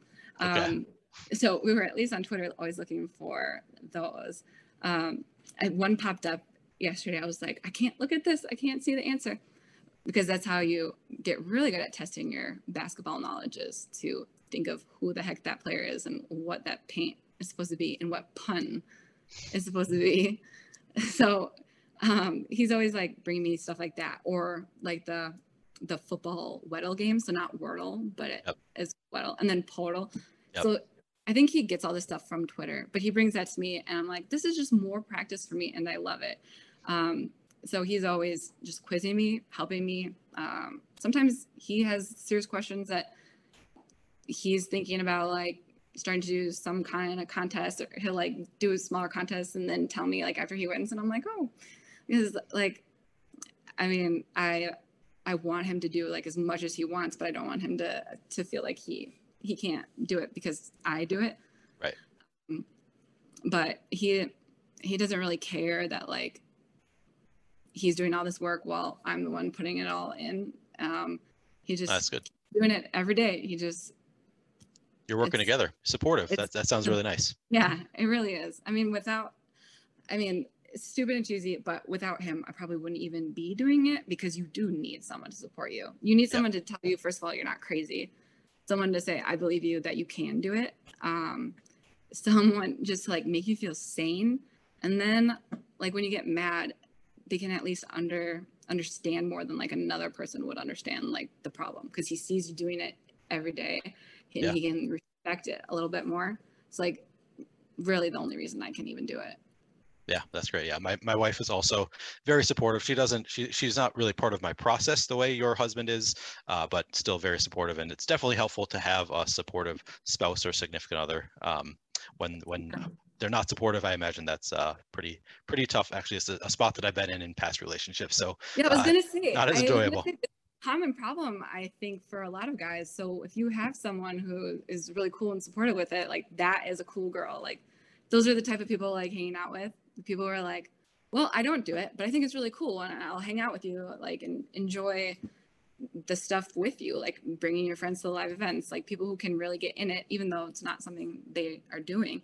Like those are the best people, and it's so important to have them around. Yep, 100% agreed.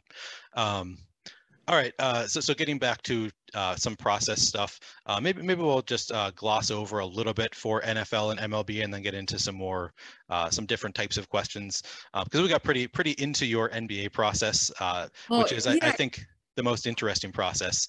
But let's just touch on NFL and MLB really quick. So for NFL, when do you start working on this? I think you already mentioned that you sometimes like on Sunday, if you're having a down week, you start working that same day on the following week's contests. Oh God, yeah, totally. It all depends. And it's funny, is like talking about my process is like nothing concrete. Like it just always changes, you know, depending on the week, depending on what's going on in my life and stuff, depending what I have time for, depending on what I just like am sick of doing. Like if I'm sick of sitting there and researching, sometimes my brain needs a break from information and I just need to go make lineups. That happens with football quite a bit. So because I'm always like, don't dwell on the loss, like just look at the next one. Everything is always like, okay. And I can deal with it knowing that there's another opportunity coming up. So I'm okay with losing because I know that I'll just win in the future, but I can't just take a loss and then be like, well, I'm going to be done for a little bit, because a lot of times it's like the win that comes right after. So football, I always feel that way. Like, all right, this was a really bad Sunday, so I'm already looking for it. So it was actually kind of nice, though, doing the single slates for Sunday nights if I had a bad Sunday day. Yep. Because then it was like super motivation. And that actually like came through for me a couple of times where I'm like, I put in just a crap ton of money, because you're really putting most of your money on one day, and you don't have like, so you can like kind of get away with it because you're like, well, I'm not spending it throughout the week, so I can do more for football. But then you put all that money in, and then like you were just completely in the wrong line of reasoning when you were thinking of what was going to happen in each scenario of the games today. So then like I can't handle just watching those games fizzle out without anything. Like I can grasp right after that. Sunday nights, it's perfect because I'm like, well, I got Sunday night. So then I'm like, let's be kind of risky because it's Sunday night. I'm angry. I had a few beers and I just want something crazy to happen. So, I mean, that's worked out before. One time it was actually with the Packers. So I'm like, I don't know if I can do this game without messing it up completely, since I love the Packers. But I also was really set on winning the 100,000 that I didn't win earlier that day, because for some reason I thought for sure I was going to win it that day and I didn't. I was like, but there's no $100,000 contest for me to play tonight. So I added up all these different contests that would equal 100, and I'm like, whatever, I'm doing it. Like I already was like very crabby at my husband. If I come out with like this new sense of energy, like, well, we're going to win this next one, then it's just going to be a much better night for both of us. It is risky being the Packers and then doing all these different types of contests and only one lineup for the whole thing. And I would never recommend that to anybody, but just because like it was such a crappy day, and I, of course, like way too long, it was about to lock soon, and I wasn't sure if I want to do multiple lineups. I just put the same lineup in multiple times in all these contests. And because I won first, it all added up to $100,000. I think it was like 4 or 5 contests, and I had to be first and second in all of them in order to reach that. But I just said earlier in the day, I'm like, I have to do that. And then divine intervention, the Packers somehow That's great. That's funny that you were so focused on getting to the 100,000 that you just entered more contests than you typically would. Yeah. I'm surprised there were no 100,000 a first contest. That seems like a rare thing. Obviously, that's because you're playing high stakes and not high volume. Yeah, it was on FanDuel and it was high stakes. Oh, sure. Because if I felt like, okay, I wasted today and I need to make money tonight, I will never mess around with like the big contests. Because the most that happens is I just tie a bunch of people when it comes to the single slate football games. But I think it's anybody's game when it comes to the single slate. It's more fun in football than other sports to do it. The salaries are just like such crazy numbers. Sometimes you're like, you have your $200 guy, and that's what won it for me in the Packer game was I took Juszczyk. Looking for a fun way to win 25 times your money this football and basketball season? Test your skills on Prize Picks, the most exciting way to play daily fantasy sports. Just select 2 or more players, pick more or less on their projection for a wide variety of stats, and place your entry. It's as easy as that. If you have the skills, you can turn $10 into $250 with just a few taps. Easy gameplay, quick withdrawals, and injury insurance on your picks are what make Prize Picks the #1 daily fantasy sports app. Ready to test your skills? Join the Prize Picks community of more than 7 million players who have already signed up. Right now, Prize Picks will match your first deposit up to $100. Just visit prizepicks.com/play100 and use code play100. That's code play100 at prizepicks.com/play100 for a first deposit match up to $100. Prize Picks, daily fantasy sports made easy. Okay, round 2. Name something that's not boring. A laundry? Ooh, a book club. Computer solitaire, huh? Sorry, we were looking for Chumba Casino. That's right. ChumbaCasino.com has over 100 casino-style games. Join today and play for free for your chance to redeem some serious prizes. ChumbaCasino.com. No purchase necessary. Void where prohibited by law. 18+ terms and conditions apply. See website for details. Oh yeah, Cal Juszczyk. Juice. He scored. It was unbelievable because he had not had like any points the whole season. And all of a sudden, I'm the only one who has. I'm like, see, this is why you got to do those small contests. Like, I made a stupid mistake, and I mean, not a mistake. Obviously, it worked out. But like, you do something like that, and the smaller contests are the only ones where you see like the true benefit of like, I'm the only person who had that person, or I'm the only one of 5 people who had that person. It just also feels pretty cool instead of tying everybody because they used statistics to do exactly what you did. And you're right. Like, yeah. I've been there where I've hand built a lineup and tied with somebody else who presumably used an optimizer, and it's definitely a bummer when you split with other people. So for football, is late swap a big part of your process as a high stakes player? So for me, because I'm doing 150 entries, I typically only late swap if I have a lineup that I want that's doing really well and I want to optimize it to get it better projected, or if a player is injured or something. If there are no injuries that really change the afternoon slate, do you still, because you're only playing 3 entries, do you do late swap to like, for example, if your players are doing really well, do you get more optimal, or if your players are doing poorly, then do you try to get more contrarian with your afternoon players, or what's your process like for football? I guess I never put that into words before, but that is what happens naturally. I feel like that's like human nature.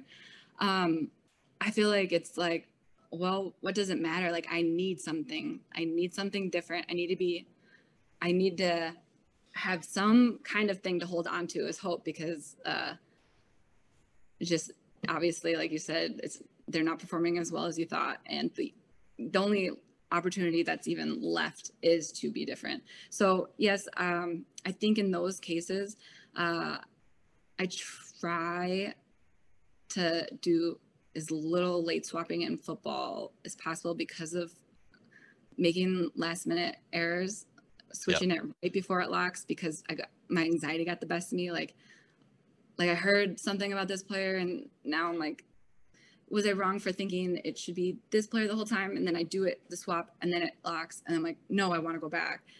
So I try to avoid that, and I try to keep my teams pretty much set in stone. But then there are days where it's like, let's just throw anything at the wall and see if it sticks and go super contrarian.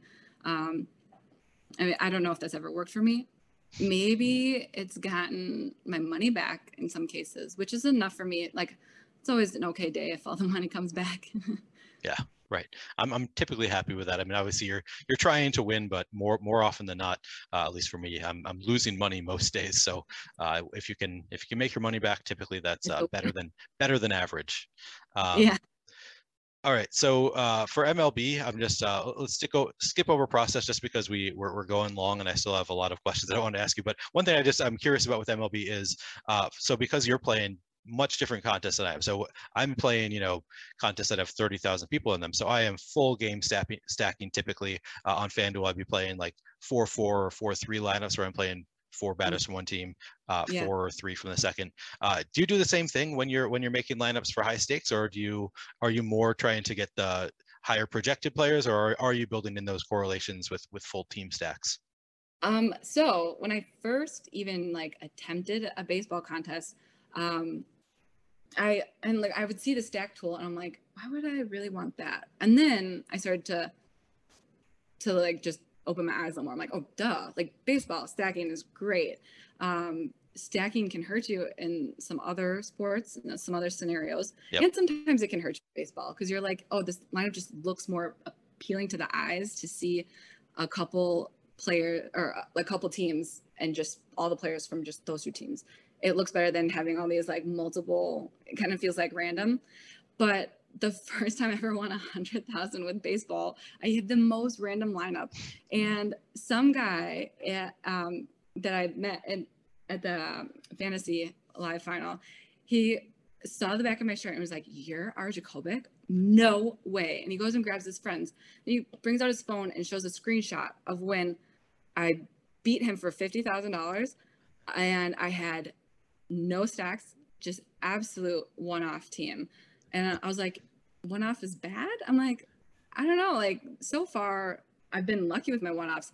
But then there's nights where you're like, you just completely shit the bed because they're like, the one-offs did not hit. Yep. So the time and place. And sometimes if I'm feeling like my stacks I've always been just choosing it wrong for maybe a week. And I'm back to one-offs. Okay. Sometimes I just can't get my stacks right. It's so you still do it sometimes. So sometimes you're just the stacks aren't working out. I'm just going to go back to what has worked for me in the past, and you just go to one-off lineups. Fail safe type thing. The stacks is what I usually do now. Just but not too much so. Which because it scares me when I see someone's lineup with 5 guys from the same team. I'm so rarely does it seem to work out, but when it does, it does. And so that's why having multiple lineups, I'll do one that is some solid stacks, mini stacks. I'll do one that's much larger stack, and then I'll do one-offs. I like being able to try out the different strategies each night, because stacking a team that doesn't do well, you have no shot. So at least if I only had one guy from that team and my one-offs, maybe it is just a single guy type night. Sometimes every team did not do that well, but there'll be 1 star. Yep. So, I mean, you have to be kind of lucky to have that happen, but you have a much better shot than choosing the stack where that just absolutely did not perform the way everyone thought they would perform. Yeah. Sometimes whenever you see someone getting hyped up too much, whoever's batters are just getting hyped up they're going to have the best day, that is a red flag, and I run from that. I mean, yeah. That has happened to me too many times where I'm everyone talked about doing this stack, and I do it, and nope. So then that stack is chalky and everybody's playing them, and you gain an advantage by going away from that stack that everybody else is playing, because you're just reducing the field size if they don't do well. And it's baseball, so most teams are not going to do well most nights, even in great spots. So that makes a lot of sense. So actually I had deleted this question, but because we're talking about correlation, I was going to ask, Line Star had posted a lineup where you won $150,000. You came in 3rd place in a contest, and you had Kirk Cousins as your quarterback and no Vikings receivers anywhere in your lineup, no run back in the game. Is that something that you typically do in NFL, where you just completely don't do any kind of stacking with your quarterback, or was that kind of a salary thing, or what happened there? So when I saw that you had brought that out, I'm I couldn't actually even remember it. I'm like racking my brain. I'm like, when the hell would I ever choose Kirk Cousins? Like, I don't think I ever choose him. So I'm like, this sounds like a situation where my back was kind of up against the wall to find value. Okay. And he was consistent enough for me. And now that I'm actually talking about it, this was for like a larger sum of money. I think this might've been the million. It must have been. I mean, you got third place and you won 150,000. So I would imagine it was Millie to first. Oh, damn. Now you bring this heartache back. I'm sorry to bring this back up. I do remember this now. It's so funny that you found it, because I didn't even know that they retweeted that one. Kirk Cousins, like the only reason I didn't win the million then. Yeah, he did. He had a bad game. He had a bad game. Yeah. After he was way more consistent for price level than anybody else. I'm like, Kirk Cousins, who would have thought? And I feel like maybe I've chosen him. Sorry, my dog is crying. Maybe I've chosen him in the past where I just didn't feel like it was that bad of a choice. But then after like seeing it, I'm like, why the hell is Kirk Cousins on my team? But I did have more expensive receivers. So then it was one of those situations where I think so with the million contest, I get like way too into my head and I overthink everything. And I'm trying to hit every like possible outcome. Like it's going to be this person's game. I always put a receiver with their quarterback unless it's a running quarterback, and I think that they're just going to have a lot of touchdowns. Depending on the defense. Sometimes with pricing, you just want one value player, so all your wide receivers can go off. But I'm pretty sure this was a situation where it was like choose between Kirk Cousins and like who else did I have on it? Was it like expensive tight end or something? Like maybe Kelsey. Let me see. But I think I was going back and forth between the value in the tight end or value in the quarterback. And I think if I would have done it the other way, I would have won $1 million. No, you had Dalton Schultz at tight end, and it actually doesn't show his salary. So I don't know how much he cost on this particular day. Your big scores where you had Tyreek Hill and Deebo Samuel both put up huge scores, 50.6 for Tyreek, 38.7 for Deebo. I don't know. Curtis Samuel also really let you down with 5.9 fantasy points. So you had some players that really went off, but Kirk Cousins also really let you down with 11.12. So I don't know. I don't know if there was a player that you could have correlated with one of these receivers that would have done better. I don't know who the quarterbacks were in this game. And so in this type of lineup, I've noticed myself doing this. There is a type of lineup I do where I'm just so receiver heavy because it's been a while since they all popped off. So if I have more lineups to play with, I'm like, all right, so everybody I think could just have a monster game because like Tyreek, if you don't have him on the one he like has 50 points, 60 points, because then, I mean, he is expensive for only getting like, I mean, last season, I feel like it was like 3 points, but you're like waiting for the boom. So this is one of those scenarios where I spent a lot on Deebo because he is consistently getting big numbers. Mm-hmm. And then Tyreek, I thought it would be a big game for him. For whoever they were playing must have been defense that he can handle really well. And then I must have just thought Kirk Cousins will do because no other quarterback is going to like score so much that it makes me unable to win first. I feel like it was something like that, but it was disgusting to look at because it looks ugly and I never picked Kirk Cousins. So to see that, I was like, oh my God. I do tend to have a player on multiple lineups, but I will always try to make one lineup without that person so that I don't let anything that was like too emotional like get involved. It's like I'm wrong sometimes. Like sometimes I really think someone is going to have the best game ever, all the stars align, and then they don't, or they get hurt. Injury is actually like probably the biggest thing. Is like when you have an injured player on most of your lineups, that sucks. Especially if they're like a really good player that was supposed to give you a lot of points. So I always have my safety net kind of lineup. Okay. So in 3 lineups, you typically will do a max of 2 for any given player. You typically are not playing 3, even if a player projects extremely well. So say it is a shorter slate where it's like Giannis is the best projected play by 10 points, or Jokic if you want to take the bias out of it. Then will you play that player in all 3, or even then are you trying to just stick to 2 out of 3? In case of injury, like that is a lot of salary to use on someone who like gets hurt. those big guys tend to get hurt frequently. Or if it's like a game where we didn't know they're going to blow them out that bad, you do not want to end up in that situation too. So if I end up playing a player on all three of those lineups, it would most likely be like a crazy good value. So starting point guards out, I choose the backup, and it just like works so well with everything else I want to do. So I don't want to, but I mean, that's even like gotten me in trouble, but it's not like the end all be all. You can still win money, because if they were of value, then them not showing up is not going to be as big of a detriment. So I'm like, okay, if they end up like only scoring 10 points, I can still get by. I can still double my money. I can still whatever. So first place maybe is like out of the picture, but if the player does have a really good game, you're going to be so thankful you had them on all three lineups. So there's days that it's like best scenario, days it's not, but it's safer than doing your all-star on all three. All right. So I know, I think you said that in NBA and MLB, you're typically just playing one contest in a given night. You're not entering multiple contests, but for NFL, not entirely accurate. I mean, it's hard to even remember. What was I doing last summer? Last summer was mostly one contest when it was just baseball.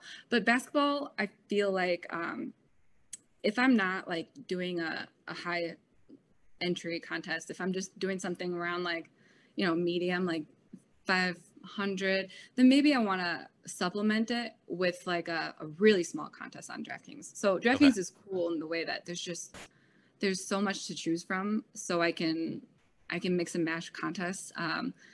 Sometimes I just think like this one's safer, so I'm going to put some more money here. I'm not going to get $100,000 out of it, but this is like a low amount of people, really good opportunity to make a little money. Then I can have my more risky or multiple lineups in the other contest. So sometimes there's multiple. I would say baseball is mostly just like the high stakes contest, and then basketball maybe 2. Football is like 100. So it sounds like so typically if you are playing in multiple contests, you will enter different lineups in each contest. Obviously, you gave the example of the exception when you wanted to get to 100,000, you entered the same lineups in every contest, but typically you will do as I say, not as I do. Don't do that. You wouldn't advise it. Okay. I will not advise that. It just worked out one time. But I mean, unless you're just so confident with the lineup you have. But sometimes I do like to add a couple of the contests together to get amount of money that I would be really happy with.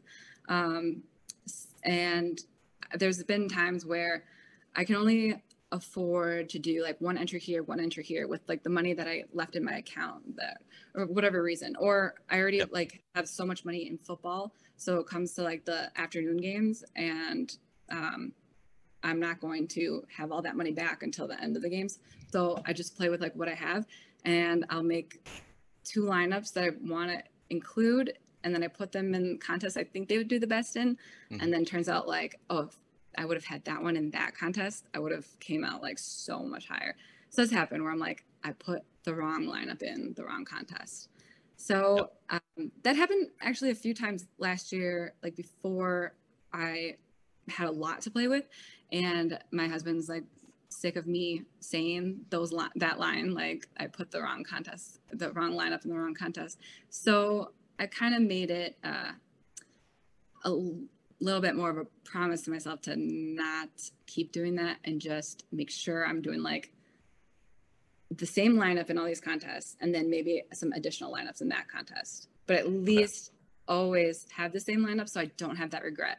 Sometimes like losing, but then not having all that regret with you is better. Or winning, I mean, regret sometimes is just like way worse than any amount of money, because you're so disappointed in yourself. So sometimes like it's not a what if, like I had a completely different lineup. It's well, I mean, I wasn't going to let that one not have this lineup in, so that I couldn't look back on myself and be super pissed at it. I had this awesome lineup and then just didn't put it in like the 100,000 one, or I didn't put it in this one. I don't want to look back on that. So I generally just I do the same thing. I avoid that kind of disappointment by I've stopped playing any contest where I'm not going to be satisfied with the first place prize. That's just my way. I'm like, the only time, if I am going to play a contest that has like only 10,000 at first or something, then I'm going to play that same one in a bigger contest. Otherwise, I'm not going to even bother entering those lower. That's exactly how I feel too. Yeah. You're doing a service to your future self. Exactly. For your own mental health, you need to do that. What about cash games? Do you play any cash games, or are you only a tournament player? Not really a cash game. I feel like.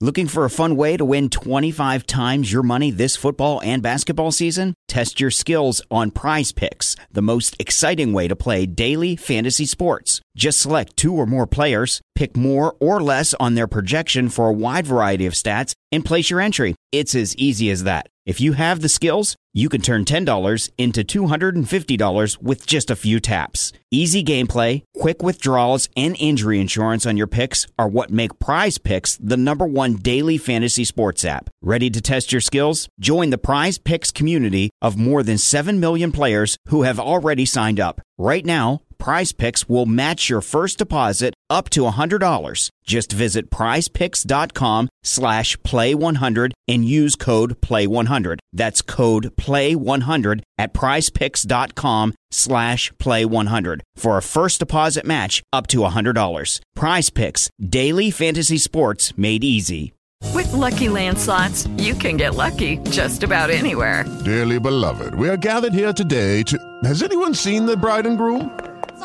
Sorry, we're here. We were getting lucky in the limo and we lost track of time. No, Lucky Land Casino, with cash prizes that add up quicker than a guest registry.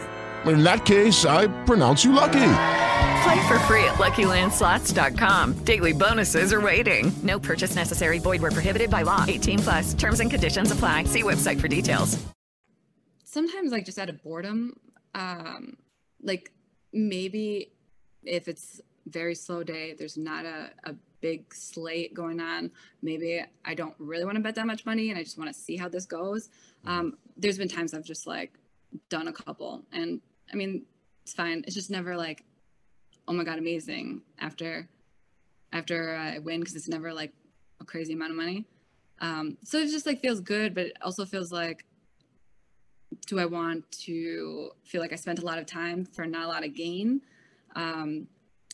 But yeah, mostly I stay away from those contests unless it's just one of those like random times, especially like during the day. I started experimenting with different types of contests. I'm like, well, maybe I'll find that like I have a niche somewhere, or maybe I just want a little extra to play for tomorrow or whatever. So I just try to get a little amount that would get to like whatever amount I needed.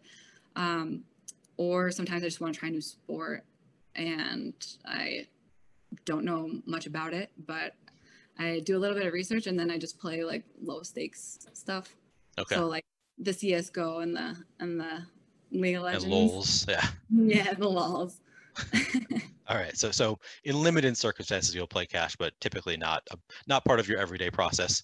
Yeah. All right. One more question about you being a high stakes player. So you're entering contests that have sometimes just like 100 or 200 players in it, maybe sometimes more. But because you're playing in those contests, do you feel like you see the same players over and over again and kind of know how they're going to play?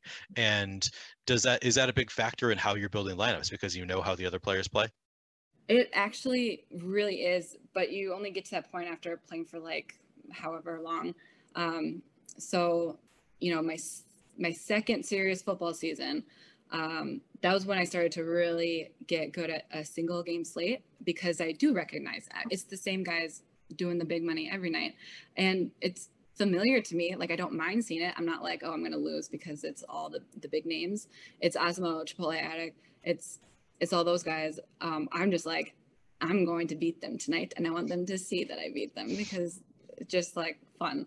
Because I did meet them, and I mean, everybody's always happy for each other. It's nice to see a name you recognize, but I definitely have started to understand a little bit more how I should play if it's those guys versus like just a bunch of random names. When it's like a lot of names I don't recognize, I mean, it must be like a weird hour that I'm playing, and it's scary because I have no idea. they'll end up with like the high scores and really crappy scores, and you just, you know what I mean? But when you see the big names, you know generally like how they're going to do, and you know what you need to have to beat them. So also like knowing what they usually get, it allows you to just benchmark that and then try to push forward any way possible. Like if you know that you need to be a little more creative against them, or if you're like, no, I just straight up am okay with like tying them.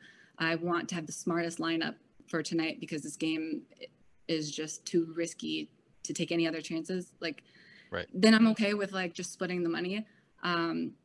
But there's certain guys that I always see that I'm like pretty tied with. Like that we're always like, you have similar lineups. Yeah, and it was always NFL single slate. And which one was it? It was one of the big names, and I'm like, oh, it's always you. But then he'll have so I don't know. Maybe it was like the Whistle Goes Woo or whatever. Okay, Whistles Go Woo, yeah. Maybe it was him. Maybe it was a different name. It was one of like the big ones where I'm like, I know I'm getting good if every Sunday I see my name next to his. Yeah, it's a good indicator. Have more lineups in because Sunday night I'm always like just one or two. Sunday night's not the night I spent all my money earlier in the day that I was gonna play with, and I'm waiting for it to cash out. And so I'm like, okay, one lineup, two lineups, and he'll have Max, so it'll be like his name, my name, his name. I'm like, ugh. So that sucks. Yeah. That's rough. All right, so we had one listener question from Young Ben Stiller on Twitter. Asked, any advice for my friend Maribel, who I introduced to DFS? Any tips for someone who doesn't have time to crunch 150 lineups into an optimizer? What is the most efficient way, time and energy, to put together a good lineup? That is a perfect question for you. It really is. I mean, that's exactly like how I tried to think about it going into it. Like, when I first started, I wasn't going to be able to spend the whole day doing it, and I needed to spend my time wisely. Now it just feels like I have so much time. Why wouldn't I do the max entries? But sometimes when you do try to do things efficiently, it doesn't matter. Like, it doesn't matter that I have more time in my hands. I still should be looking at things more efficiently because that's just always. That's the easiest to take in for someone like maybe who, if Maribel is like me and you're maybe not a numbers person and maybe you're not as knowledgeable about everything like these guys are who have been playing it for a long time, you need to efficiently find the information that is enough to give you some kind of like starting ground. So some platform. So if I just need to know like certain key information. So maybe just like not start with like the most extensive tool, but go to a website where you just like read somebody's take, and I don't know, maybe you start from there or something, but just take in a little information that helps you already with like the knowledge that you're bringing forth. For someone like me, it was definitely good to start slow and then start adding in all the numbers and the tools. So I don't know if she's that way too, but that's what I would say. Just like, don't be intimidated by everything, because just a little bit of information can lead to a win somewhere. Don't play the high stakes until you have the money, so that you do it without being extremely upset with yourself. Just like start practicing, because then you're like, well, I was getting my information from this website and then I won this little contest, and then you can see like what works for you. But if it doesn't work, don't risk a lot of money right away. So I didn't start winning the 100K until I felt comfortable enough to put the $555 entries into the basketball one. So this was like winter last year. I knew I was getting better. I could see my progress, but I knew I was not going to like easily make my money back. I knew it was so close, but not quite there. So I just kept playing like those $100 contests, because you still could get a decent payout. But then once you have that and you have the confidence built from winning that, then putting that into high stakes and then seeing that win, like that's the best feeling ever. But you really should see what you're capable of before you just like enter into the Shark Tank. So dip your toes into some lower stake stuff maybe to start.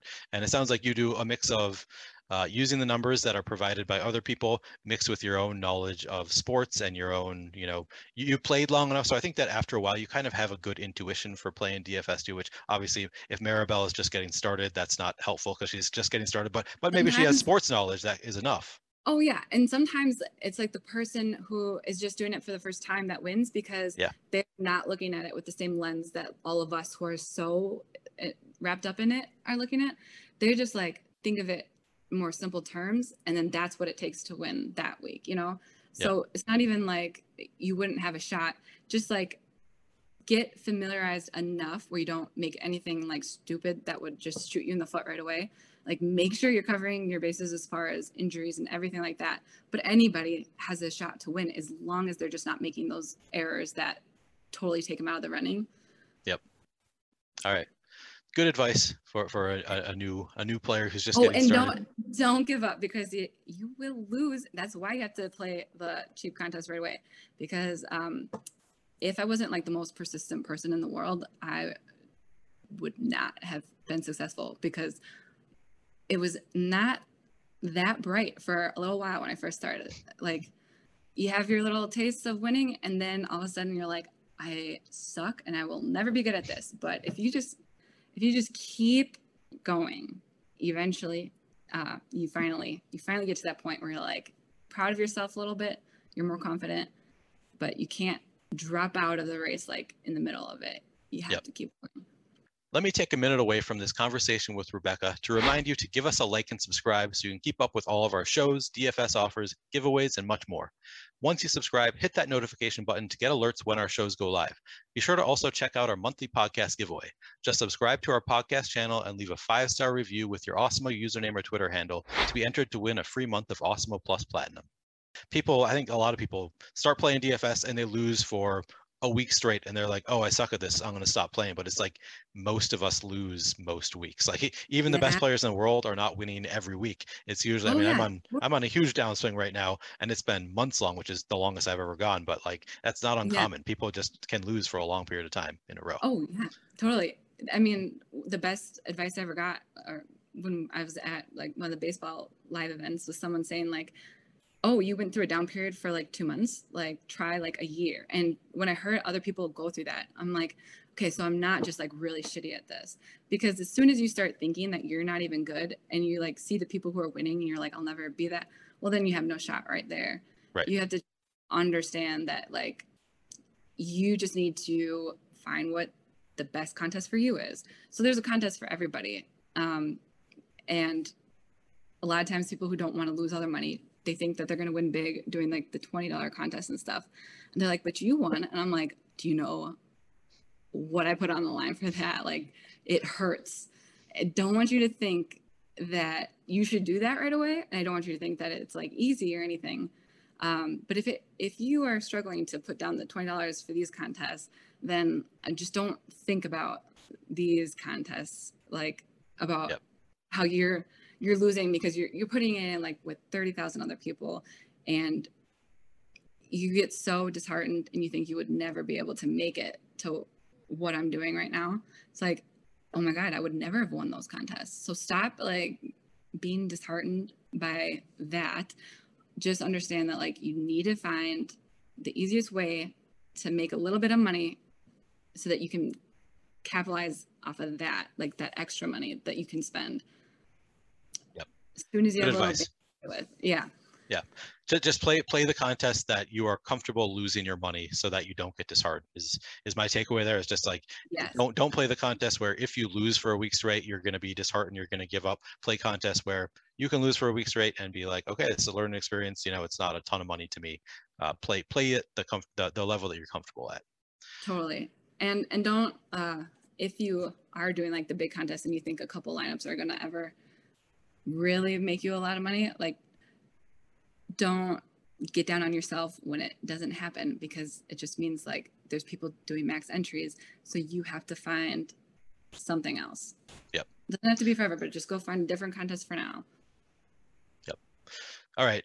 So we talked a little bit about live finals earlier, so we don't need to get too much into it. But I'm curious what draws you to live finals. So you won the Fantasy FanDuel live final championship. You've also been to DraftKings, MLB, and I think NBA live finals. So what is it that attracts you to an NBA one? Probably like the bane of my existence is not being able to secure the NBA ticket. I think it was another situation, wrong lineup in the wrong contest type thing. Oh no! Because I put the good lineup in something else that would make more money. This was just like a contest ticket. I don't know. Anyway, I was pretty bummed about it. Yeah, sorry to hear that. Baseball and football.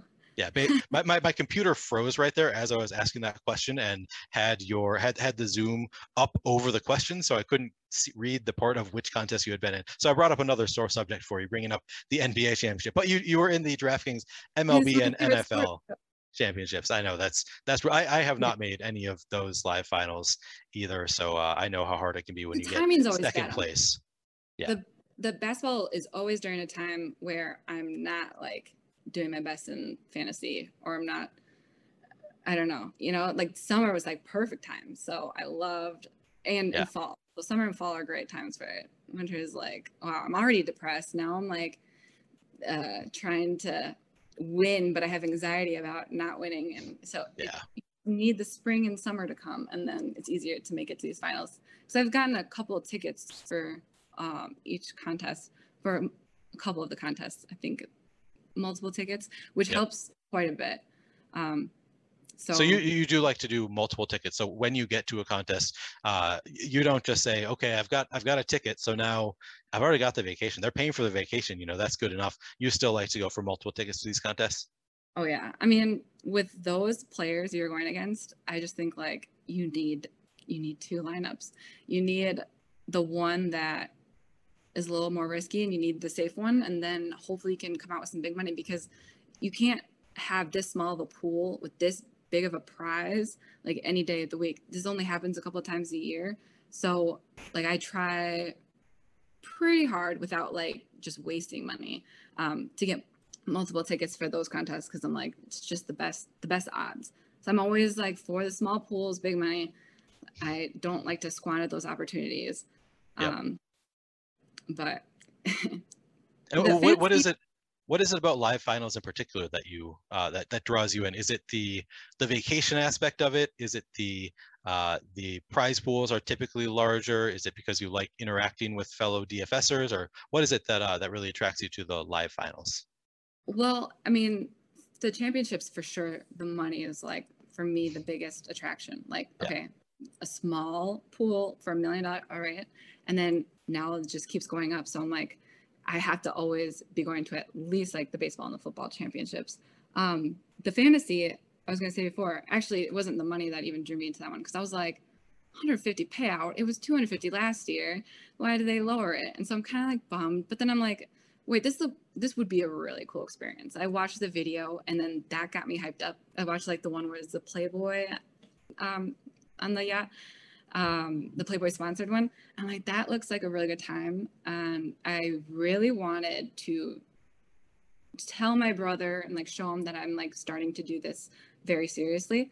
I also was going to get married. I wanted him to walk me down the aisle. So I'm like, he's mad I haven't visited him in Charlotte in a long time. If I take him to Miami, he will be so happy with me. He could never be mad at me again. And I mean, he did have a blast. So that was purely like, I wanted to bring an experience to my husband and my brother.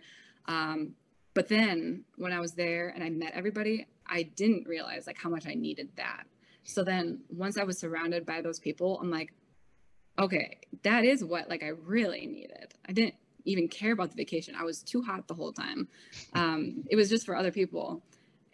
And the Bucks winning was pretty sweet. But what was like just really awesome, what kind of changed and made me more focused, and it made me feel like I was like on a decent path, and I'm not just like a crazy person and that everyone's gonna wonder if I'm okay, if I need help, because I'm like so obsessed with doing DFS. They're gonna think I have like a huge gambling problem.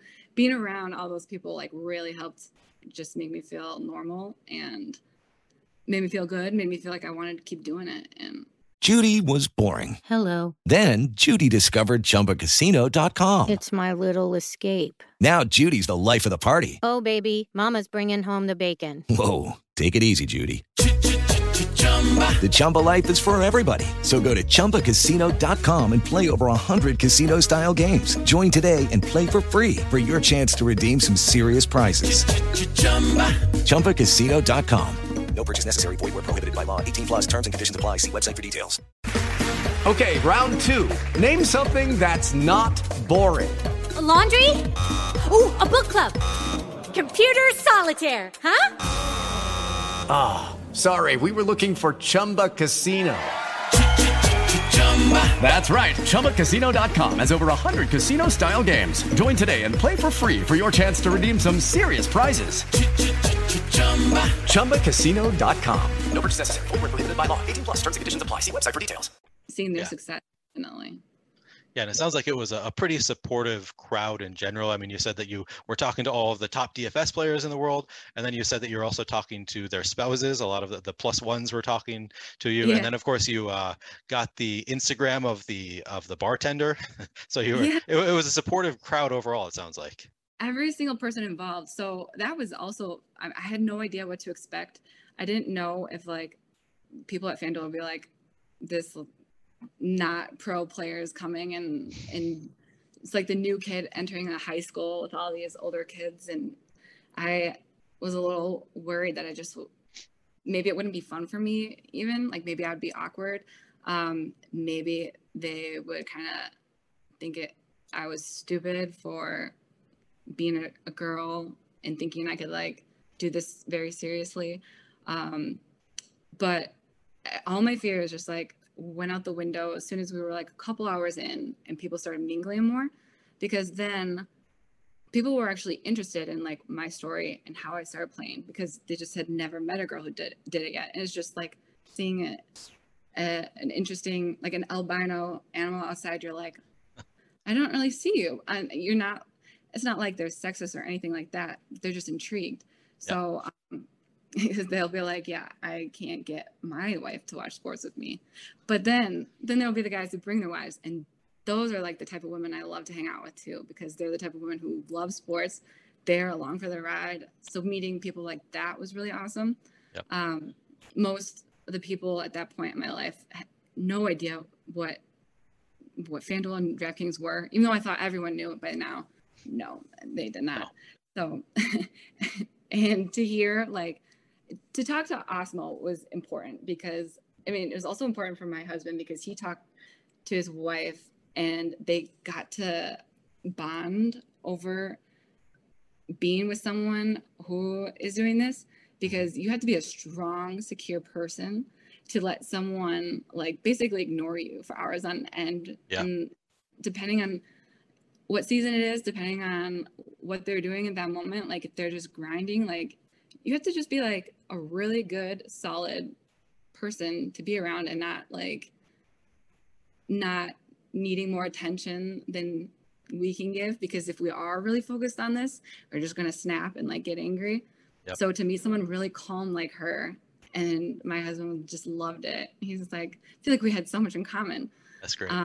And yeah, so I was like, this is what we needed. We needed to see these people in order for us to feel sane. Yeah, it sounds like it was a really nice trip. Was that so? Who throws a better live final experience? You've now been to FanDuel and DraftKings live finals. Who throws a better party? Oh, they're so different. I mean, I really like concerts, music, anything. Like I love that FanDuel has brought in some cool artists, because I mean, who doesn't want to just celebrate? If you lost, you can just forget that you lost and then just go like see an artist. Like that to me is pretty cool. So they do a really good job of making it really fun, and giving you anything you would need, like anything that these guys would need to like have like the best time of their lives. Because there'll be so many players that like I don't know very well. They're not like the big names, but they made it into the contest. They bring their friends along, and then they have just like a once in a lifetime experience, and they're so thankful to be there. And like those guys are like the most respectful guys, but they're given so many things by FanDuel to make sure that this is like unforgettable. And then you see all like the seasoned pros come in and they just act like they're not impressed. Not that they're not impressed, but like they're so used to it by now. Exactly. They know exactly what to expect. Yeah. So I didn't want to be like, okay, don't drink. Maybe I shouldn't drink too much because like they don't look like they're like partying or anything. Maybe like if you are really serious, you just come to these and you just do your job. Like maybe this isn't. I didn't know like, will they take me serious? I was trying to find the line of like, I want everyone to take me serious and think that like I'm actually going to be around, but I also want to enjoy this like amazing free top shelf liquor and everything else. So, I mean, everyone's really cool and laid back. So at the end of the day, it's nothing to worry about, but. Yeah. So FanDuel, is FanDuel your answer then? It sounds like it's I was kind of leaning FanDuel. But then I ended up saying that anyway, I guess I just had a different experience with DraftKings because I couldn't fully experience it. So DraftKings, they take care of so much for you as far as booking. Like when I went for the football championship, they were giving out like one free excursion and you could do a massage. So then they take care of the booking and the massage for me. Everything just seems to be taken care of because they're just like on top of their crap. And there's so many more people involved. Mm-hmm. So they just like run a tight ship, which means like you're not going to get as tight knit with like the group. FanDuel, you can just go hang out with the people that work there. They're just like you and me. And I am really good friends with one of the girls. Like she also was like one of the best things that happened about the trip because she's so immersed in that world. One of the FanDuel reps.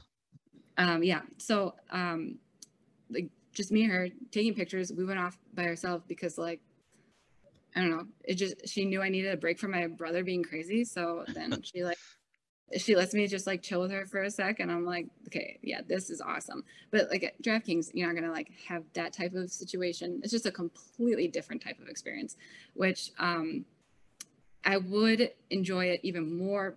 But it was like such a busy time period. So the baseball one, I couldn't even attend because I had a wedding shower to go to, and then the football one, we had just gotten done with.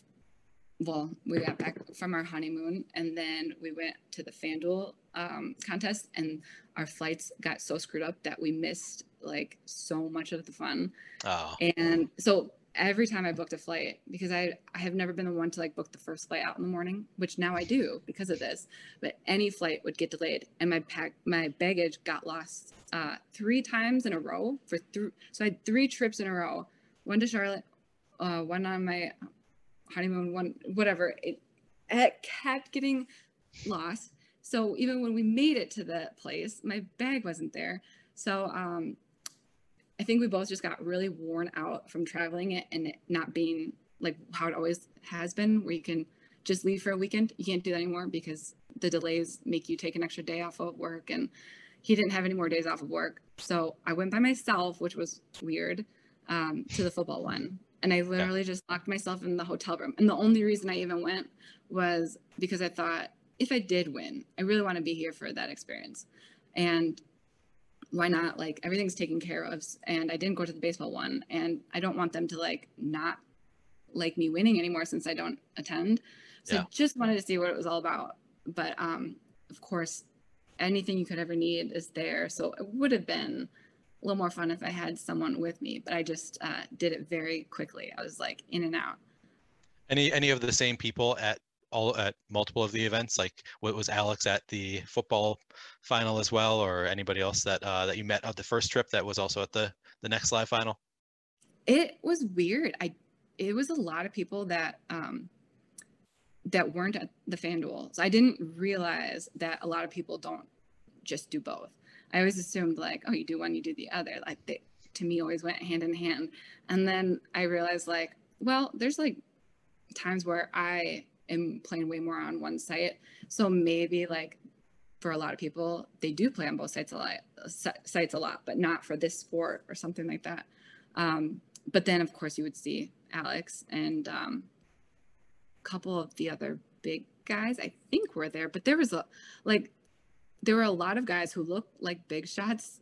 I could just tell like they were big winners because of like the people around them and like how everybody was acting to them, but I didn't even recognize them. So I'm like, I've been to 3 FanDuel events now. It was so weird to feel like I stepped in a brand new world again. Interesting. Yeah, and everybody was like sitting off like in their little groups, and there was no like intermingling of like lots of people, I guess, which at FanDuel, it felt like maybe they were just getting you drunk enough, but like you start off in your little groups, but by the end of the night, everybody's like in one giant like crowd having fun. So it was cool about that experience. You're also on a yacht on FanDuel, right? That's fantasy. Yeah. Maybe that but helps. Even for I guess it was baseball where they had the chain smokers. So you have everybody in one area at the end of the night, and so they always find a way to make sure everybody's like in the same area drinking and partying. And at DraftKings, it's more like do your own thing. A lot of like older players, I think. So they were with their families, and yeah, because I met like wives like down when I was getting a massage. Like they're all coming in, and they're like, "Oh yeah, my husband, he does DraftKings." I was like, "I did DraftKings," and they're like, "Oh, you work for them?" I'm like, "No, I play," and they're like, "Oh, weird. Okay, good luck." I'm like, "Yeah, you think I'm not gonna beat all those guys?" But it did seem like they were a lot older than everybody who was at FanDuel, but funny. I don't know. What do you? So, in terms of which site, I play both. I play both FanDuel and DraftKings. I usually 150 max the main contest, and in my world the main contest is like the 30,000 person entry. It's not the 200 person entry. I typically just play the largest field contest with the highest payout structure on both sites. Gotcha. Yeah. So when I'm looking for like new contests and that one pops up, I'm like, oh, not this one again. Or, you know what I mean? Like seeing what contest load for the next day, or if the one I want just filled, I'm like, well, there's this huge one. I'm like, ugh. I just roll my eyes. It's just like a monster, a beast I haven't been able to tackle yet. Yeah, I get it. We just have different styles, different preferences. All right, just a couple more questions to end out the interview. We're getting kind of long here, but I just wanted to hear. So you mentioned that you wanted at one point to get into sports radio, and then your focus shifted from there to making money playing DFS instead. But would you ever consider combining your love for DFS with your radio experience and doing DFS related content? Is that something that you could see in your future? Yeah, definitely. I think I wouldn't have been okay with leaving my job and doing this full time if I didn't think that at least there's other opportunities within this world that I didn't know of. I found out that there's so much content that I just had never even seen. Like I never dug into it. And the more you explore, the more you find, or you just like decide to create something yourself. I haven't like had ideas of that for myself yet, but I know other people are doing that. And, it's just like, it's the world that I've always wanted to be surrounded by. So it can only lead to good things if it's something I'm good at, and it's something that can bring in money, and something that I'm super passionate about. It's like before it was like always, here's one life and here's the other life, my professional life, and I can only do one really well. So this is just like, I knew that entering this world seriously over time would at least give me opportunities if I wanted to do something more. For sure. Yeah. It's like, even if I don't for sure, it's just still nice to know that you're not like, your life doesn't have to be bored. Like I have many different routes I can take. Yeah, if you enjoy talking about this stuff, it seems like certainly a route that you could consider in the future, and I think you'll be a natural if you decide to get into content. All right, let's end it on a positive note. Just tell me about your favorite DFS win and or favorite DFS win celebration. I mean, I guess it is really hard to top like the first live event because it was the Bucks. And I think if it had been any other team, I wouldn't say that was my favorite because I don't actually really like going to Miami. I know that's so weird. I like bringing everybody to Miami. It's just so hot. But at the end of the night, it's cool down, so I can step out on on the open deck and like look out of the water and have the Bucks playing right there.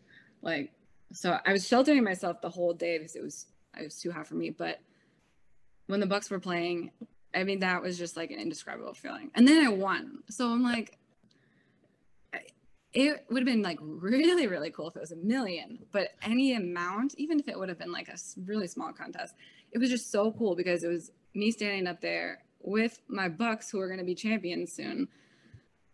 And the Bucks have been bad for so long. So, I mean, for also my brother to have gone through the Bucks being bad for so many years of our lives, he was just as like emotional as I was about it. He's like telling everybody about how this is like the first time we've ever gotten to feel this way about our team. So it's just like extra cool. But yeah, I'd have to say because of the Bucks, because of Giannis injury. Yeah. Yep. I think you are rare among Millie Maker winners. Rare that you have won a Millie Maker, but that it's not your favorite win. That you know, the $150,000 to first live final is your favorite win. But I think it also makes sense. I mean, it just sounds like the perfect scenario having, you know, your husband and your brother there, I guess your fiance then and your brother there. You're in Miami, you're watching your favorite team win the NBA finals. I mean, how could it get any better than that? So that makes sense to me. I know, and it made it even better that I was one of the first females to get a live event under their belt because everybody has been rooting for that. I didn't know that. I didn't know that's what they want to see something different. They're like, we're always hoping it's a girl. I'm like, oh, I'm glad I could do that for you. Like there were so many surprises that I didn't even know like that was going to be. Sorry, my husband's home. But the Millie, that was just a necessity. I told myself I was too close on too many occasions. I have to win it no matter what. It wasn't a particularly fun Sunday, and it was like extremely shocking at the end of it.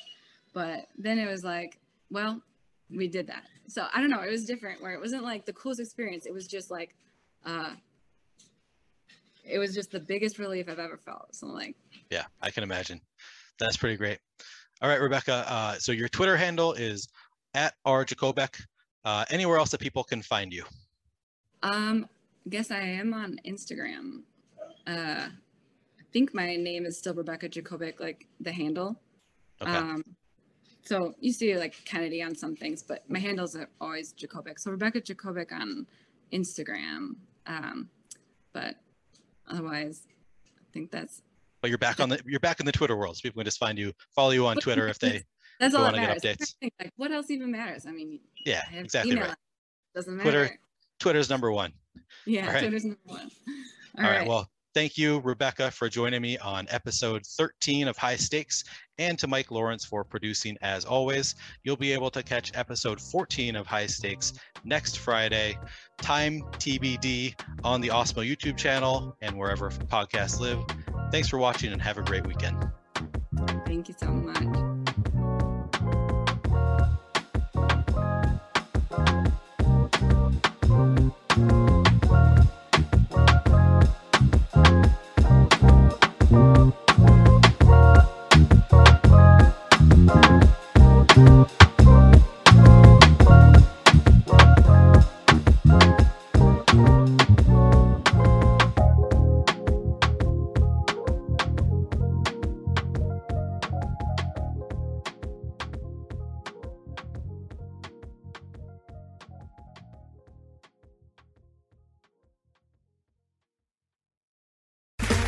Okay, round two. Name something that's not boring. A laundry? Ooh, a book club. Computer solitaire, huh? Ah, oh, sorry, we were looking for Chumba Casino. That's right, ChumbaCasino.com has over 100 casino-style games. Join today and play for free for your chance to redeem some serious prizes. ChumbaCasino.com. No purchase necessary. Void where prohibited by law. 18 plus terms and conditions apply. See website for details. Judy was boring. Hello. Then Judy discovered ChumbaCasino.com. It's my little escape. Now Judy's the life of the party. Oh, baby, mama's bringing home the bacon. Whoa, take it easy, Judy. The Chumba life is for everybody. So go to ChumbaCasino.com and play over 100 casino-style games. Join today and play for free for your chance to redeem some serious prizes. ChumbaCasino.com. No purchase necessary. Void where prohibited by law. 18 plus terms and conditions apply. See website for details.